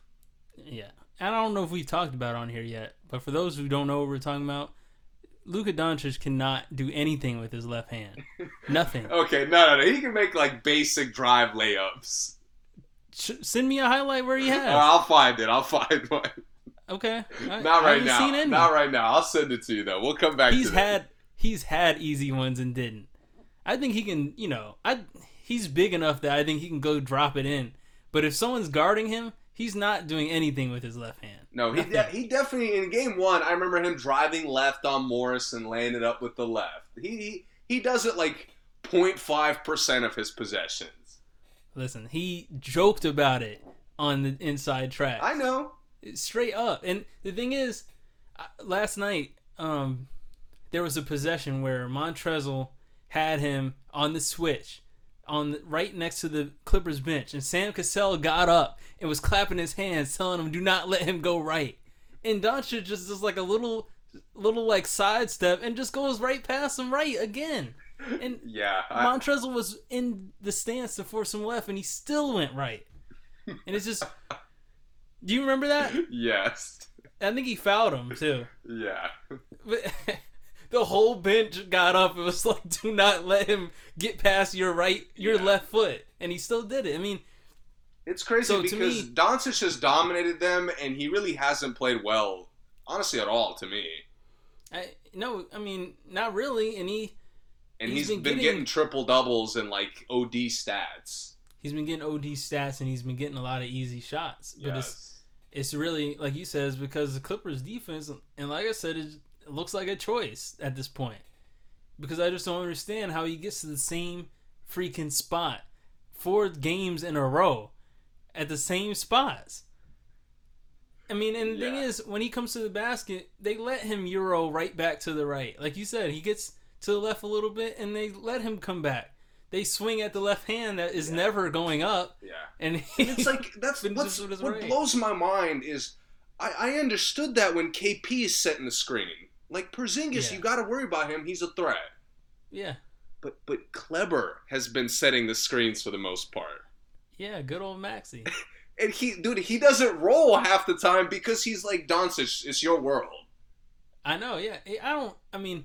They don't run anything for him. No. And he just like gets the most random points. His buckets are complete random ones. And he plays a lot as if he's a good defender, even though it's like it's hit and miss with that. He just hacks. Yeah, he's big. He's big and he can move. Yeah. Which kind of gives him, but he's physical. It's just crazy. It's really crazy how often Doncic goes left and comes back. Yeah. And that's what's crazy is that you're constantly allowing him. You're like, your first aspect of the game plan is send him left. You do that, and then you forget about the first aspect of the game plan. And to me, I mean, I've seen them force him left on like a possession, but they never keep him there. Like you said, they never keep him there, and it's not like the whole game thing. It's like one possession, all of a sudden they're forcing him left. And then next possession, they're playing him straight up, and he's still going right. Makes a little double move going right. Then all of a sudden, a quarter later, somebody forces him left, and he comes back right still. And then they just abandon the forcing him left. Yeah. Honestly, this is one of those series where the Porzingis missing the last 2 games has made it significantly different. Yeah. And hopefully he gets back this next game. I mean, hopefully Luka even plays next game. Right. Yeah. But it's just the Clippers, man, have really let me down with this, with how they've been playing. Yeah, me too. Like I honestly we've criticized them all year, but the stuff we criticized them for looks worse than we thought. I agree. On a team that shouldn't look that bad on. And real quick before, and we've been going for a while, so we got to get to the last one. Doc should be fined for apparently game planning Reggie to end up denying Doncic the ball. On the last shot? Yeah, because that was his explanation, or maybe Kawhi said it, but somebody on the Clippers said that the game plan was Reggie switches out and then denies him the entry pass. Right. Dumbest thing I've ever heard. Yeah, that is crazy. I mean, come on. Reggie being in the game deserves a fine, honestly, but credit to Doncic because we knew he was coming back with the step back, but I didn't think he was going to use the whole clock like that. Right. And that was smooth how he hit a move first, then came back, and then hit another one. That was tough. Yeah, it was. Yeah. For those out there who are listening that want to know how to defend Luka, he's going left for a step back or a side step every time. Yes. If you force him left, he's going to shoot a jump shot, step back or side step. And if you force him right, he's going straight to the rack. And you're not stopping him when he gets right. No, you're not. Because he can, like, a lot of the NBA guys can kind of slow down their 2 steps to mess up the contest. Yeah. He can, like, stop after the first step and, like, figure out how the defender's playing him before he makes the second one. Yeah, he's really good at that slow down step for sure. His 2 steps, he uses his 2 steps well all the time. Yeah. Euros, he shot a Euro off the right foot, right hand off the right foot the other day. obviously he wasn't. It's crazy to and me he's that the other Paul hand. George and Kawhi haven't like stepped up to the challenge. I know, and I'm really disappointed that Paul George didn't, because I really thought he'd be the one. Yeah, especially not shooting the ball well. That's what you should be doing. Yeah, he doesn't have that greatness. You know, I'm gonna do whatever it takes to win. If I'm not doing this right, I'm gonna figure it out. I don't see that out of anybody on the team. They really did him dirty with the pandemic P, though. I mean, what was it? 3 bad games? Yeah, 3 in a row. I mean, if they got eliminated off those 3 games, I'd have understood. But man, I mean, and they won 2 of them. Yeah, that's crazy. Yeah. All right. Last one. I don't have a lot to say about this one anyway. So okay, this has been a weird series to me. Yeah, because it's kind of lived up to the prediction of being really even. Right. But to me, the Rockets looked like they were going to annihilate them the first 2 games. Yeah, they did. And I had, honestly, we planned to do the podcast, I think, prior to the 3rd game. Yeah. Or around the time of that 3rd game. And I was going to come on here and say the Thunder are dead. Mm-hmm. It's over. It's a wrap. This series, I'm not watching it. Right. And the Rockets look so great because they played to their strengths. Right. I honestly, defensively, I really love how they've committed to small ball. I do too. Because defensively, they get after it at every position. Like, they don't put anybody out there that doesn't guard. Yeah, and Jeff Green was a big help for them on that part. Yeah. And then on top of that, like, they could switch everything. They hustle. They're quick with the hands. Yeah. And they still try to rebound. Right. Portland, take notes. But anyway. But after those 2 games, OKC figured them out. Yeah. Like everybody's figured them out every other year. Yep. Well, maybe not Utah, but everybody else. Right. And Houston still cannot help but live and die by their 3-point shooting. Yep. And I still think they're going to get out of this series, but the Thunder just showed that you can die from 3-point shooting. The Thunder have to fight a lot more than the Rockets do. Like, the Rockets have to lose, and the Thunder still have to fight. Yeah. So it's like they're a lot more limited offensively than I thought. Yeah, it's not been, even if the Rockets have been playing bad, no game has been easy for the Thunder. Every shot. I haven't seen many good shots for OKC. Right. Yeah. I swear. Schroeder's playing amazing. Yeah. Well, Schroeder had the last game. He was amazing. Prior to that, he was kind of struggling. Mm-hmm. Those 2 games they lost, he was really struggling. Yeah. But obviously, their turnaround is a credit to CP waking up, playing under control, leading. Yeah. Schroeder waking up, SGA waking up. Yeah. But the Rockets are just, like, they can't help but be a pickup team. Yeah. Like, they can't, when they go up big, they can't help but relax defensively. Right. When they go up big, they can't help but think everybody has the green light. Right. And that kills them how many playoffs has that killed them? A lot. It's every year. I mean, Harden's been the big choker that we remember as far as their more prominent losses. Mm-hmm. But every time they get cold. One of the biggest problems with Houston for me is, I mean, I don't notice Westbrook not being there. Yeah. And that's a good thing on some teams. It's not a good thing on Houston. No, it's not. Because I don't notice them because they don't change their game. And their game, it would be the same with him there. Yes. And he's just a role player to Harden. Yes. That's why D'Antoni's like a master, because his guys always look like they're playing great. Yeah. Because, like, even when PJ Tucker's off, like, he's getting great open shots. He's just not making any of them. Right. To me, like, nobody, even when guys take contested shots, like, they seem ready to shoot the ball. Yeah. But it's, again, there's no other element to the offense other than drive and kick. Yep. Like, dude, that's how pickup is played. Right. honestly, like, that's why I've been surprised by some of the bad defense in the playoffs, because the Rockets are, like, built to dominate that. Yep. But to me, the Rockets are so undisciplined with how they play offense. Any team could come back on them in a series. Yeah. I think Memphis could have took games from them. This series is kind of tough because I don't see either of them getting past the next round. No, absolutely not. Yeah, so. I mean, I'm hoping when Westbrook comes back, they have a little bit more of a paint presence. Uh-huh. But even when Harden's getting layups and, like, Eric Gordon has actually been getting a lot of layups, yeah, it still doesn't feel like they're doing anything productive in the paint. I almost would be willing to split time with Westbrook and Harden, honestly, on that team. I mean, obviously that's not going to happen, but that would be a cool idea, I think. Yeah, because then they would just come and keep playing the offense, but Westbrook is running it now.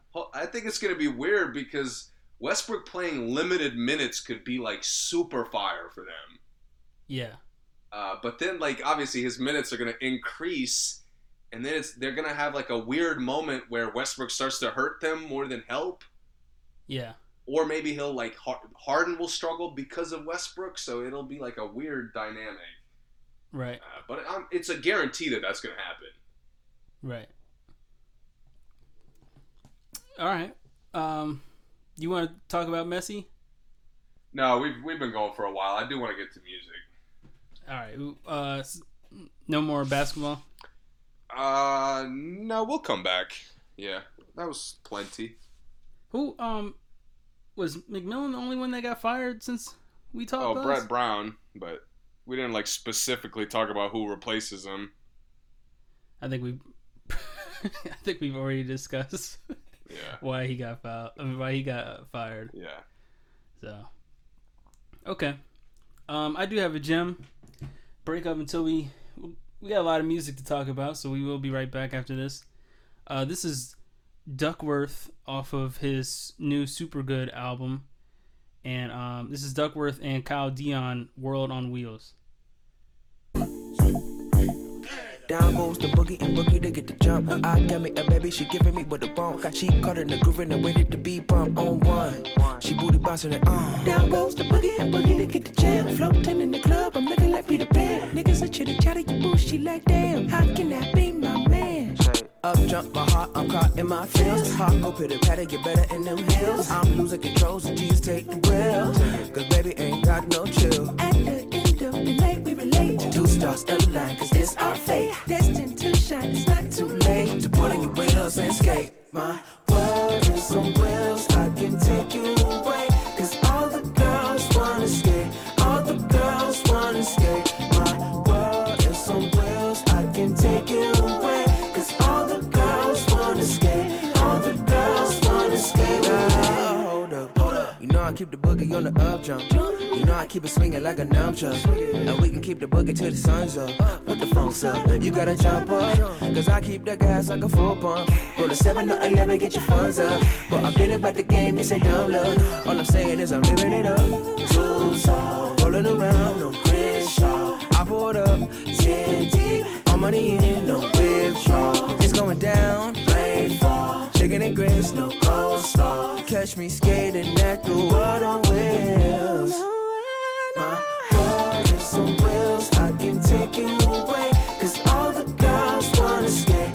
All the girls wanna skate. My world is on wheels, I can take you away. Cause all the girls wanna skate. All the girls wanna skate with me.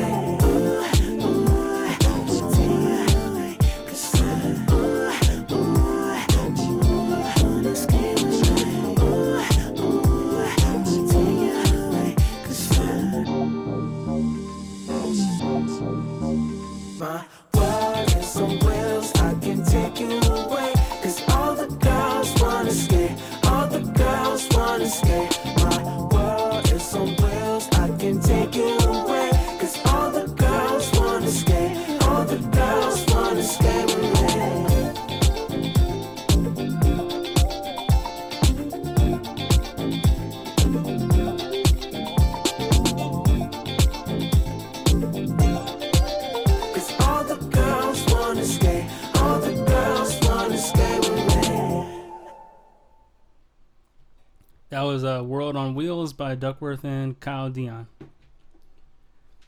All right. Where do you want to start with music? A lot of good stuff. Yeah. I'm not sure. What was like the biggest new thing that we've reviewed or we're gonna review? I think Nas would be considered. Right. I forgot. All right. Nas, King's Disease. Nas is back. One of the greatest rappers of all times. I think most people would agree. This is the first album, in a while that isn't influenced by Kanye, of course. Kanye produced the last one. He found his own way on this one. It is, how many tracks was it? 13. Good features. What'd you think? What'd you think of the album? I thought it was really good, honestly. Okay. I was surprised. First of all, the length was perfect. I agree, for sure. The songs, they're very quick, but they're not too quick. Mm-hmm. Like, they go by at a nice steady pace. Yeah. I mean, obviously the rapping was great. Yeah. But one thing that has always kind of been boring to me with him is the beats. Yeah. And I thought the beats here were had a little bit more flavor to them. Mm-hmm. A little more versatility. Yeah. And I liked how he sounded on every track, really. Yeah, me too. I mean, I think this was really, really, really solid of him. They were short, but it felt like he said everything he wanted to say. Yes. And that was really good. And the song making was pretty good too for them to be so short. Usually, for me, the short songs suffer in feeling like the song is a complete song. And I don't think he had a problem with that at all. Yeah, I think he did his thing for sure. This album is just really, it's just a really good album. Like, it's hard to find problems with it, honestly. Yeah. He's kind of all the things I didn't like about him, you don't really get here. Mm-hmm. I really liked a lot of the rapping. The features were great. Yeah. That's another thing. Like, he's not a guy I expected to drop an album with a pretty creative list of features. Yeah, I agree. That really got me too. And that kind of got me more excited to listen to this album. Yeah, me too. And again, I was surprised at how much chemistry he had with everybody on here. Mm-hmm. And people that I think are really good features that for some reason I was skeptical about them being with Nas, but like Anderson .Paak feature, I'm always ready for a Charlie Wilson feature. I haven't heard Charlie Wilson ever sound bad. And then Don Toliver and Big Sean, I love them as features, but I definitely didn't know if I'd love them with Nas, and I did, all of them, even Ferg. Yeah, I mean, I there's a lot of songs I really loved. Replace Me was smooth. Really smooth. All Bad was tough. Yep. I thought Full Circle was a cool throwback. Really cool. Didn't expect it. It caught me off guard. Yeah. And I was like, at first, I didn't have the features when I first played it. I was like, wow, am I hearing that right? Right, yeah. And that threw me off. And I liked how Spicy kind of felt like a bonus track. Spicy was nice. And it was like a really good, fun way to end the album. Yeah, it was. And especially for him, because that's definitely not his style. Yeah. And it was still really nice. This was like a fun album to get through, honestly. Like, I did not... Nas is the last person I expect to put out an album like that. Yeah. Yeah, unfortunately. But yeah. Right. Yep. I don't have anything else to add. I thought it was really good. Yeah, man. High recommendation from us. Yeah, for sure. For sure. All right. What's next?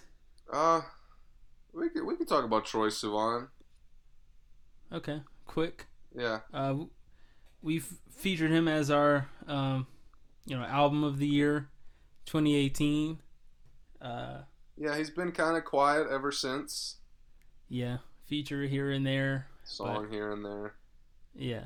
And he basically put that together. Yeah. To me, I didn't really follow him after the album because I wanted like another project to hear from him. Right. So I enjoyed this a lot, but I mean, you know, you're coming off of just pure greatness. Right. It's hard to kind of top that. But I will say, In a Dream brought me back to like the Bloom vibes. Yes. Definitely. And I liked all the songs, but In a Dream was the big standout for me. Yeah. And well, never mind. I won't say it. But certain songs, certain titles, I know he's gonna kill. I'm not gonna say which one I'm talking about, but sometimes when he comes in with that vibe, right? I got you. Like, I know what's going on. Like he really does his thing on those. Yeah, that's all I'm saying. He sounds. I mean, these songs really didn't like impress me all that much, but he sounds incredible, man. Yeah, he's past the impressing to me because now it's just like, oh yeah, like he's a good artist now. This is the norm for him. It's like what I said about like winning Most Improved. All right, you win Most Improved. Now it's like you can't win it again. Yeah, because now you're just good. You have to make another like gigantic leap. Right. Yeah. I like this. I liked it a lot. Take Yourself Home I had been listening to since it came out as a single. You know, I have no negatives on this. Yeah. But I'm not wowed, of course, but yeah. He's keeping it up. I'd like to see if this is like really what he's been working on, or if this is just something, a placeholder for, you know, maybe first quarter 2021 he comes out with the full thing. You know, I don't know. You know, it's hard for me to believe in 2 years he's just made 6 songs. Yeah, honestly, he's good enough to me that these could just be like throwaways from what he's really been working on. Right. And it's just taking him a little bit longer, so he's putting this out. Yeah, he might be waiting for the club scene. Right. Waiting for, you know, festival tour to come back. Yeah. Something like that. Because, you know, I'm sure he has some more dancey songs on there. Because some of these maybe could be in the club, but not like I would expect for him to come out on a full length. He gonna give us at least 3 club songs, like real, you know, over there. But yeah, good project, Troye. And that's In a Dream, if we didn't say it. But yeah. All right, what's next? We'll stick with the EPs. We can talk about Vic.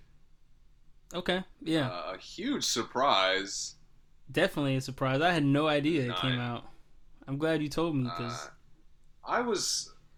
there's a lot of things I was surprised. The fact that he dropped, the fact that he's rapping. Yes. The fact that he's like putting good songs together. Yeah. I loved it, man. And he is really rapping on it. Yes, start to finish. And that's what really shocked me. I'm glad there's no Weezer features again, none of that rock stuff. Right. No, I mean, and I don't have a problem with him doing that because that's who he is. I don't need him mixing the two up though. Right. And when he's raps, I mean, he sounds as good as anybody on here. Yeah. And he has that Drake flow, but yet he says he's talking about real stuff too. Yeah. That's important. 'Cause sometimes, you know, some guys will sound like Drake and have like a real nice flow, but they're not saying anything important. But he's talking about important stuff, man. I mean, and that's his game too. Talking about depression. He's been through his experiences. He's an experienced person. So when he gets in that, you know, this happened to me on, you know, 2 years ago kind of bag. Yeah. And he's top tier in that for me. Yeah, man, I was impressed. I mean, as soon as Vendetta, like a minute into it, I was like, whoa, this is going to be good. Yeah. And Vendetta kind of sets the tone because it really, it just keeps on going all the way through. Yep. I like how the features kind of add like different elements to the sound. Yeah. Which I honestly thought he didn't need here. Like if it was an album, I think he would have needed it. Mm-hmm. But I still enjoyed the features. Yeah, I did too. Yeah. But He didn't need any big names to do any of them. They sounded good, the nice accents, but he definitely didn't need to like pay Snow Allegra to do something. Yeah. I mean, St. John was a little bit of a disappointment. I agree. Like it wasn't. I thought I was hoping that would be the best song. Yeah. And that's kind of my expectation. Probably disappointed more than anything, but that was the one I thought he would experiment. I was like, okay, St. John, he's about to go back to like his dark things kind of thing. Right. But I mean, no, I mean, it's still cool. But yeah, St. John. But this got me very excited to see what he does next. Yeah, I wonder if you just never know with him, man. That's what kind of sucks. Yeah, he's a guy will not know anything. I remember his debut album just came out. Yeah. Like I remember it was a big deal when it dropped, but prior to that, I didn't hear anything about it. Right. Which is weird because he had hype around him too. Yeah, you're talking about the autobiography. Yeah. Yeah, he I remember the track list coming out, and then the next thing I know, the album was out. So, yeah. And I was disappointed by that album, by the way. Big time. Because you remember me ranting and raving about his mixtape. Yeah. But yeah, this is really solid. I'm glad he did this. I can't wait for the next one. And, dang, Hooligans was 2018? Yeah, man, it's been a while. Oh, it was December, though. It was late, yeah. Yeah. But then after that, he had the Weezer stretch. Yeah, him and Travis Barker, right? Yeah, I think so, yeah. Yeah, no thanks. There was a couple of songs on there that were alright, though. Alright. It's just they don't mix, like we said. Right. What's next? Let's get into Blackbear. Okay. This was... What'd you think about this? I asked you for a small preview of what you were coming into this. Yeah. Because I'm honestly not a Blackbear fan, but I have listened to all his projects, and I can't say I've disliked any, but it's just not for me necessarily. You know, I think he's one of the more catchy artists, like underratedly catchy, because his hooks and his song making, he has a lot of those songs where like I could hear people singing along to, and like they're very relatable at times. Yeah, he's good with the broken heart stuff, the dysfunctional relationship stuff. Yeah, girls love that. Yeah, that's stuff. his bag. Yeah, and he has a way making the hooks very sing-alongable. Yes. They're just really catchy all the time. And I think Digital Drug Lord was the first time I heard him. I really liked that. And I think I didn't hear Anonymous. Did we talk about that? I don't think so. Okay. Well, yeah, this is just really consistent to me. I think it's on par for him. It's not his best. It's not his worst. I think it's just his very, very him.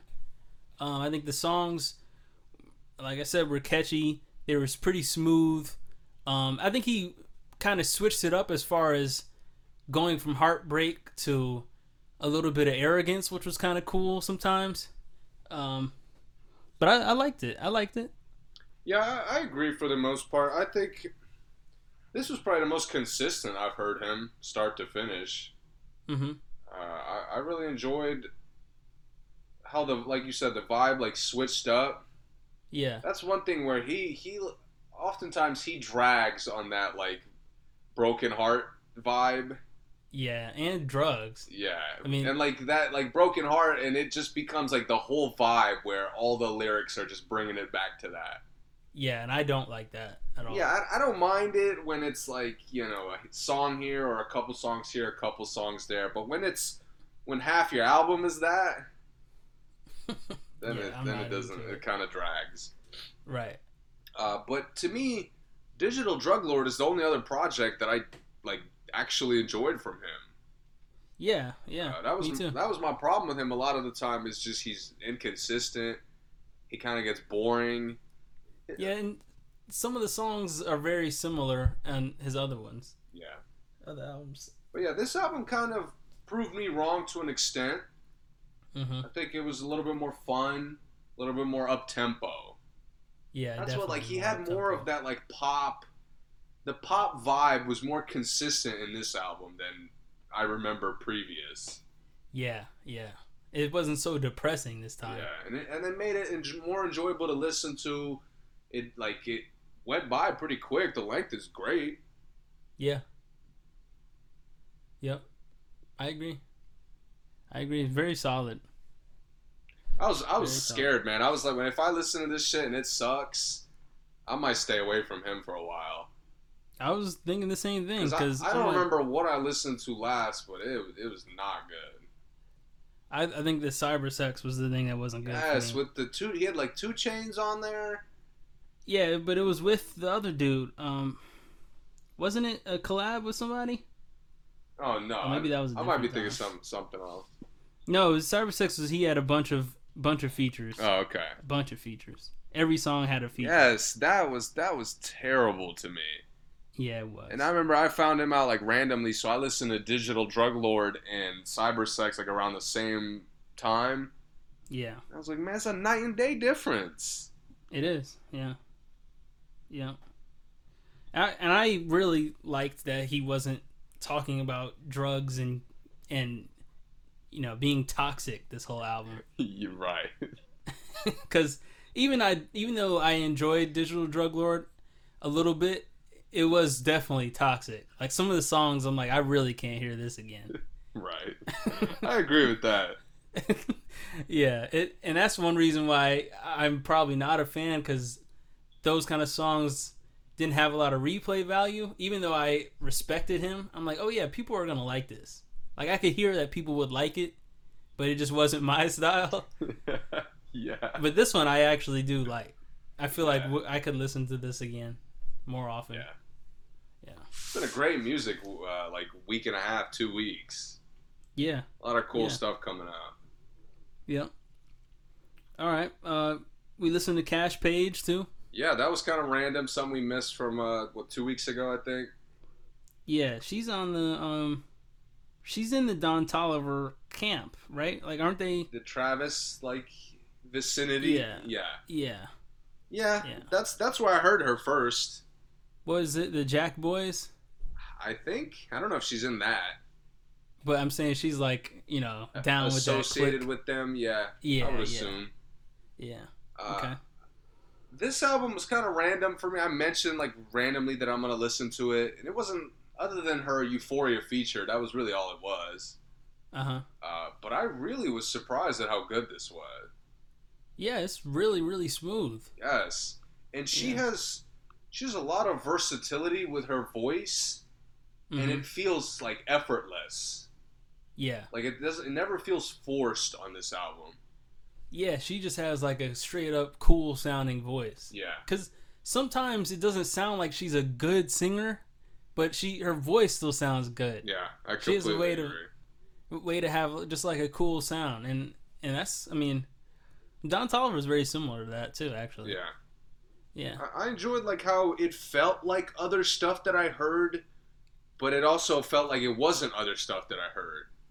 Yeah. So I got both of that, and it kind of blended well together for me. Mm-hmm. She blended the vibes really well. It was just a good album overall. Yeah, it was. And this is her first album, right? Honestly, I have no idea. I think it is. It's a really good first album. A good, oh no, I guess she did have one. Parked Car Convos. I might have to go back and listen to that then. It's a solid second album either way. But, cool. Hopefully she gets more recognition and gets, bigger features. Yeah, clearly the album kind of slipped under the radar. I haven't really heard or seen anything about it. Right. Yeah, I would have liked a Travis feature out of nowhere. Probably would have been pretty cool. I haven't heard Isaiah Rashad in a long time. Yeah, that threw me off too. I didn't think he was still making music. He had a good little underground run for a while. Yeah. All right. The Big Sean and Nipsey single? I haven't heard it yet. Okay. You know, the Nipsey, I feel like rappers know not to put out any bad Nipsey verses, obviously. Yeah. If there even is any. But so far, I haven't heard one. And, I mean, Sean sounds really good. Sounds like he's ready. Looks like the album is finally coming. Yeah, September 4th. Yeah, I think the weekend after this one. Yeah. Yeah. All right. We got another gem from Blackbear. You want to introduce why you picked it? It was a cool track. It kind of gave me it's a good example of what the album sounds like. Yeah, for sure. This is Why Our Girls.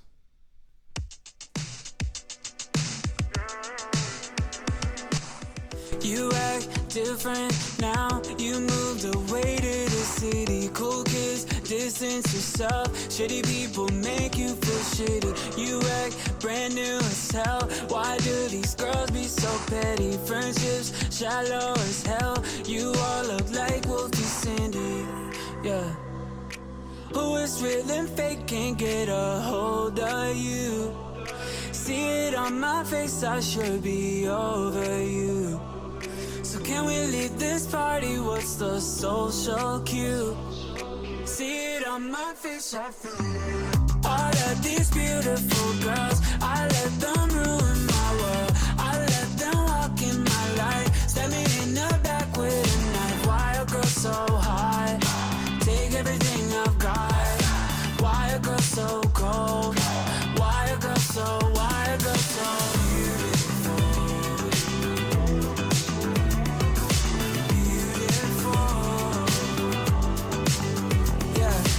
all the pretty girls in the drop top, cut me like a crop top. Speeding down the 405, burning no sunblock. I don't wanna dance, vodka with the ice. You don't wanna follow anyone in real life. Falling out the bathroom, wipe your damn nose. Safe to say this party really blows. Why are girls so perfect? Why are girls so mean? Why are girls the reason I can't sleep? I swear that you can see it on my face, I feel it. All of these beautiful girls, I let them ruin my world. I let them walk in my life. Stab me in the back with a knife. Why a girl so high? Take everything I've got. Why a girl so cold? Why a girl so beautiful?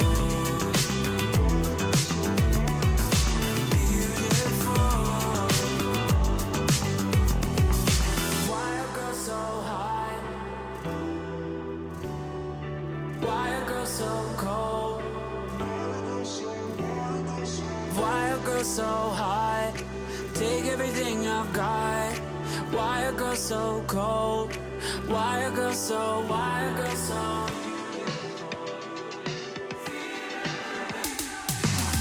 all of these beautiful girls, I let them ruin my world. I let them walk in my life. Stab me in the back with a knife. Why a girl so high? Take everything I've got. Why a girl so cold? Why a girl so why a girl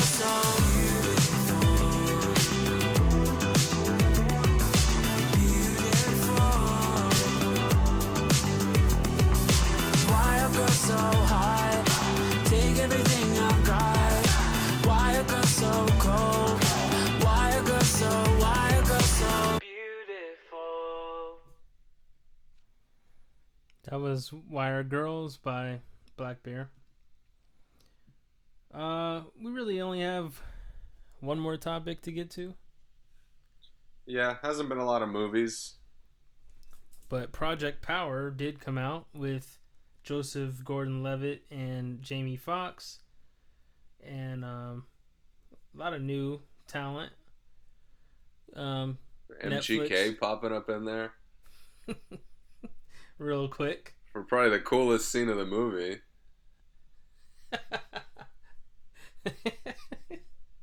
What'd you think of it?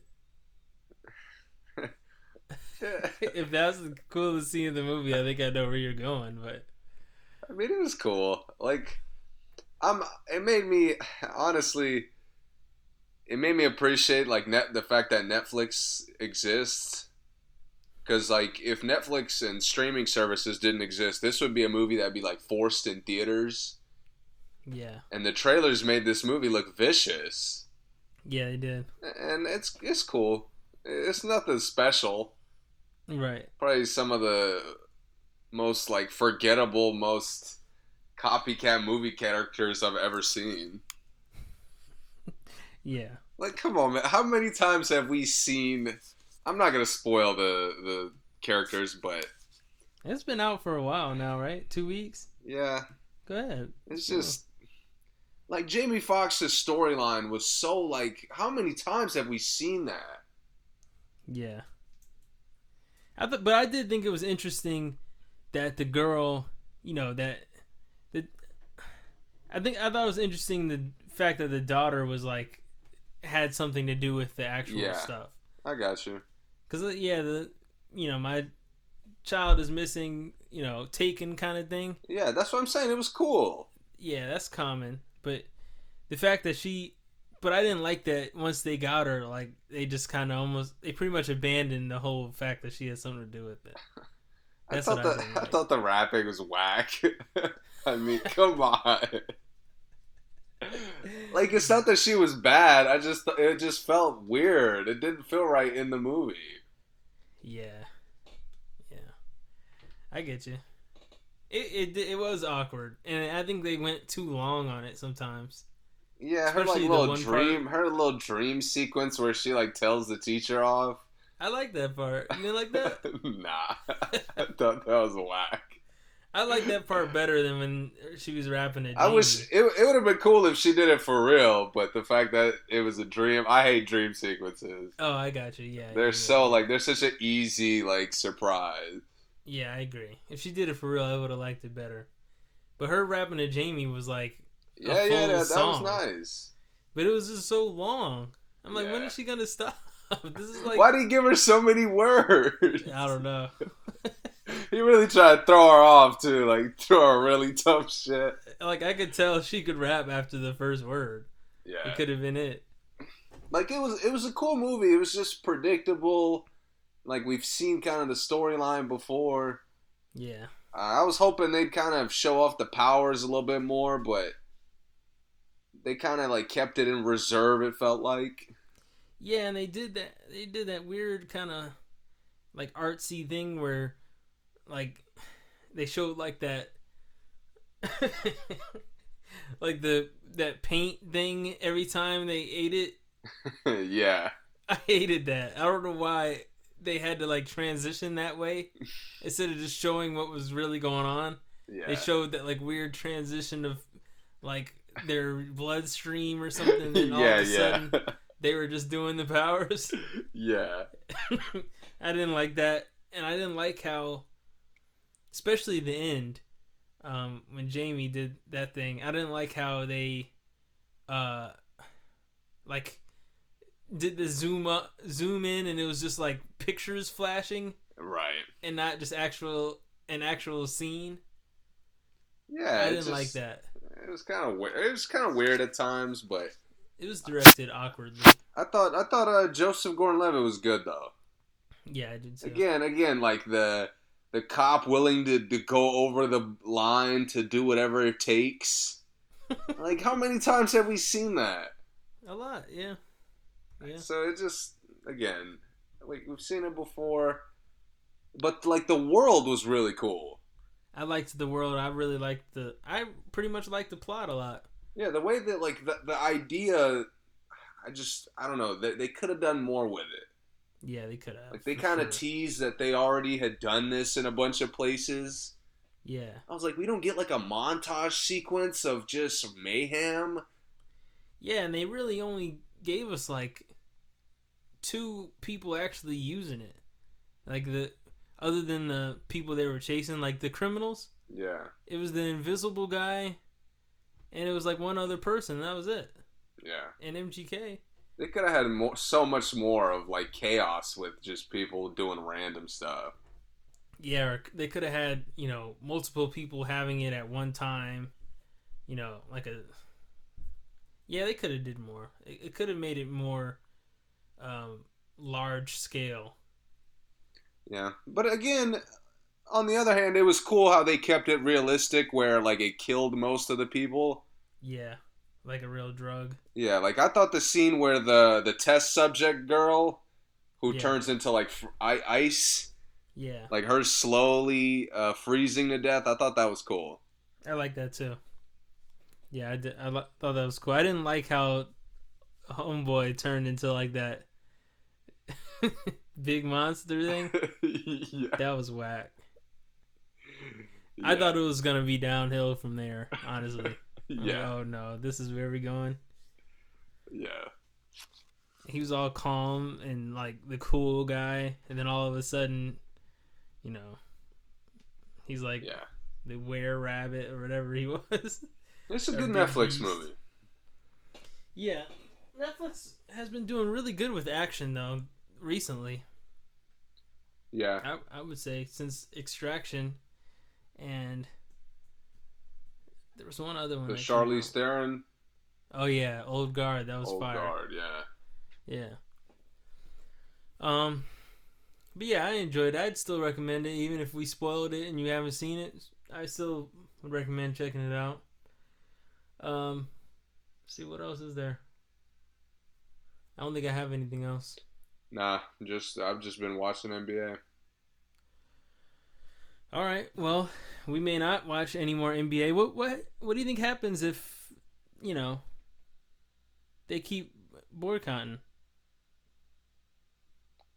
Like, how long do you think this will last?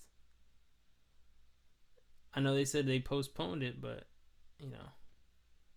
Like, I mean, it depends on how. I mean, I don't know, but I feel like there's going to be a limit on how long they could go on and then still come back and finish the playoffs. Right. And it can't be that long because you've already pushed back next season. So, I don't know. Yeah. I encourage people to please read and educate yourself on situations that are going on before you listen to news people, before you listen to city officials give their takes, because it's just nonsense, man. When I hear what people, did you hear what the sheriff in Wisconsin said in Kenosha? No. You know how 2 people were shot, or 3 people were shot last night, right? By the 17-year-old dude? No, I didn't even know that. A 17-year-old dude from Illinois drove there, white kid, drove there just to shoot protesters, right? That was his plan. And this was late last night. And the sheriff came out today and said, I placed a curfew on the town. It's too bad you guys weren't out there. I mean, it's too bad you guys didn't listen to my curfew, because if you did, maybe you wouldn't have gotten shot. Is that a quote? Yeah. Oh my god, dude. Yeah, I mean, it just... How do people like that get elected? I have no idea, man. I have no idea. But it happens. And it's bizarre. And I hope people, I hope people do their due diligence and actually research and understand what's going on before they hear, stuff like that. Actually, hold on. I think I have it. The police chief. All was out after the curfew. I'm not going to make a great deal of that, but the point is the curfew's in place to protect. Had persons not been out involved in violation of that, perhaps the situation that unfolded would not have happened. So the last night, a 17-year-old individual from Antioch, Illinois, was involved in the use of firearms to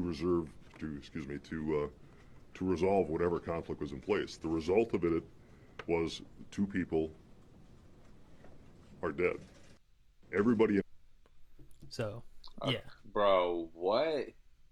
He drove from Illinois to Wisconsin to quote unquote resolve an issue. Yo, that, oh my God. I've never seen, he like legit try to excuse, or not excuse, but he tried to like explain why my man's actions were like made sense.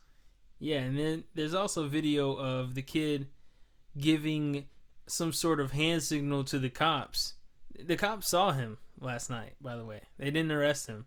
They saw him with the AK. I don't know if they saw him do the shooting. I assume they didn't. But they saw him walking with the AK, and he gives them some kind of hand signal, and they let him through. And then they had to go get him from Illinois today.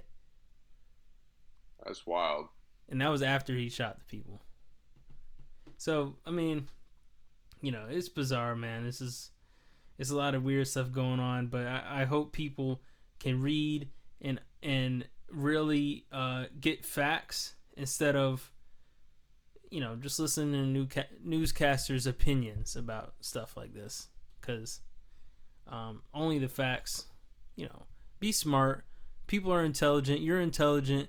Use the facts and come up with your own thought process before you listen to newscasters and, you know, people who are just reading just like you are. You know, that's all I wanted to make sure people understand. That's all I got for today, man. I think Vic Mensa has a couple songs that are pretty good to play at this time, so I'm going there. From There's a Lot Going On. You got anything else? No, we'll be back, you know, depending on when the season or the games will resume. Yeah. If they will resume. Yeah, and if they don't, we got some music.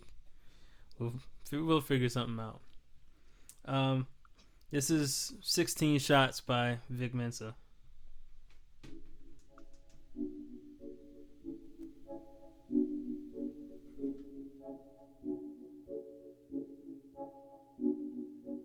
Ready for the war, we got our boots strapped. 100 deep on State Street where the troops at. The mayor line say didn't see the video footage, and everybody wanna know where the truth at. On the south side where it's no trauma centers but the most trauma. A lot of cannons but you don't want no drama. I can't imagine if it was my own mama. Got her firstborn son stole from her. He never had a chance and we all know it's cause he black. Shot him 16 times, how fucked up is that? Now the police superintendent wanna double back. Cops beating up to the block like a running back. Tension is high, man, these niggas is irate. You can see it in their eyes, they wanna violate. Screaming out oink oink bang bang, gang gang gang gang. Murder murder murder, they mind state. I just made me a meal and still militant. This ain't conscious rap, this shit ignorant. Nigga hair trigger ain't no fun when the rabbit got the gun. When I cock back, police better run. 1, 2, 3, 4, 5, 6, 7, 8, 9, 10, 11, fuck 12. 1, 2, 3, 4, 5, 6, 7, 8, 9, 10, 11, fuck 12. 16 shots, and we bucking back 16 shots. 16 shots, and we bucking back 16 shots. They threw a little girl down on the pavement, pushed her with a bike and said, stay out the way, bitch. She was bleeding on the ground through her braces. This what happen when niggas don't stay in their places. The mayor dumping weight, he fired the superintendent. But resignation come with bonuses and recognition. So we gon' break in the stores on Magnificent Mile. And if we gotta go, let's go to prison in style. Cops killing kids and staying out of jail. But Bobby Schmurder can't even catch bail. So it's 1, 2, 3, 4, 5, 6. Now I got everybody yelling out, fuck 12. 1, 2, 3, 4, 5, 6, 7, 8, 9, 10, 11, fuck 12.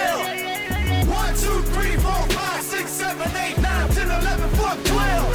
16 shots, and we bucking back 16 shots. 16 shots, and we bucking back 16 shots. There's a war on drugs, but the drugs keep running. There's a war on drugs, but the guns keep ringing. Me and Lord got a clip with an extendo, and we rolling with it hanging out the window. We on 16th riding by the police station. We might make a pork rind out of pig, bro. Somebody tell these motherfuckers keep their hands off me. I ain't a motherfucking slave, keep your chains off me. You better hope this 9mm jam on me or get blown. I hope you got your body cam turned on. Fuck a black cop too, that's the same fight. You got a badge, bitch, but you still ain't white. This for Laquan on sight. When you see Van Dyke, tell him I don't bring a knife to a gunfight. 1, 2, 3, 4, 5, 6, 7, 8, 9, 10, 11, fuck 12. 1, 2, 3, 4, 5, 6, 7, 8, 9, 10, 11, fuck 12. 16 shots, and we bucking back 16 shots. 16 shots, and we bucking back 16 shots. There's a war on drugs, but the drugs keep running. There's a war on guns, but the guns keep ringing.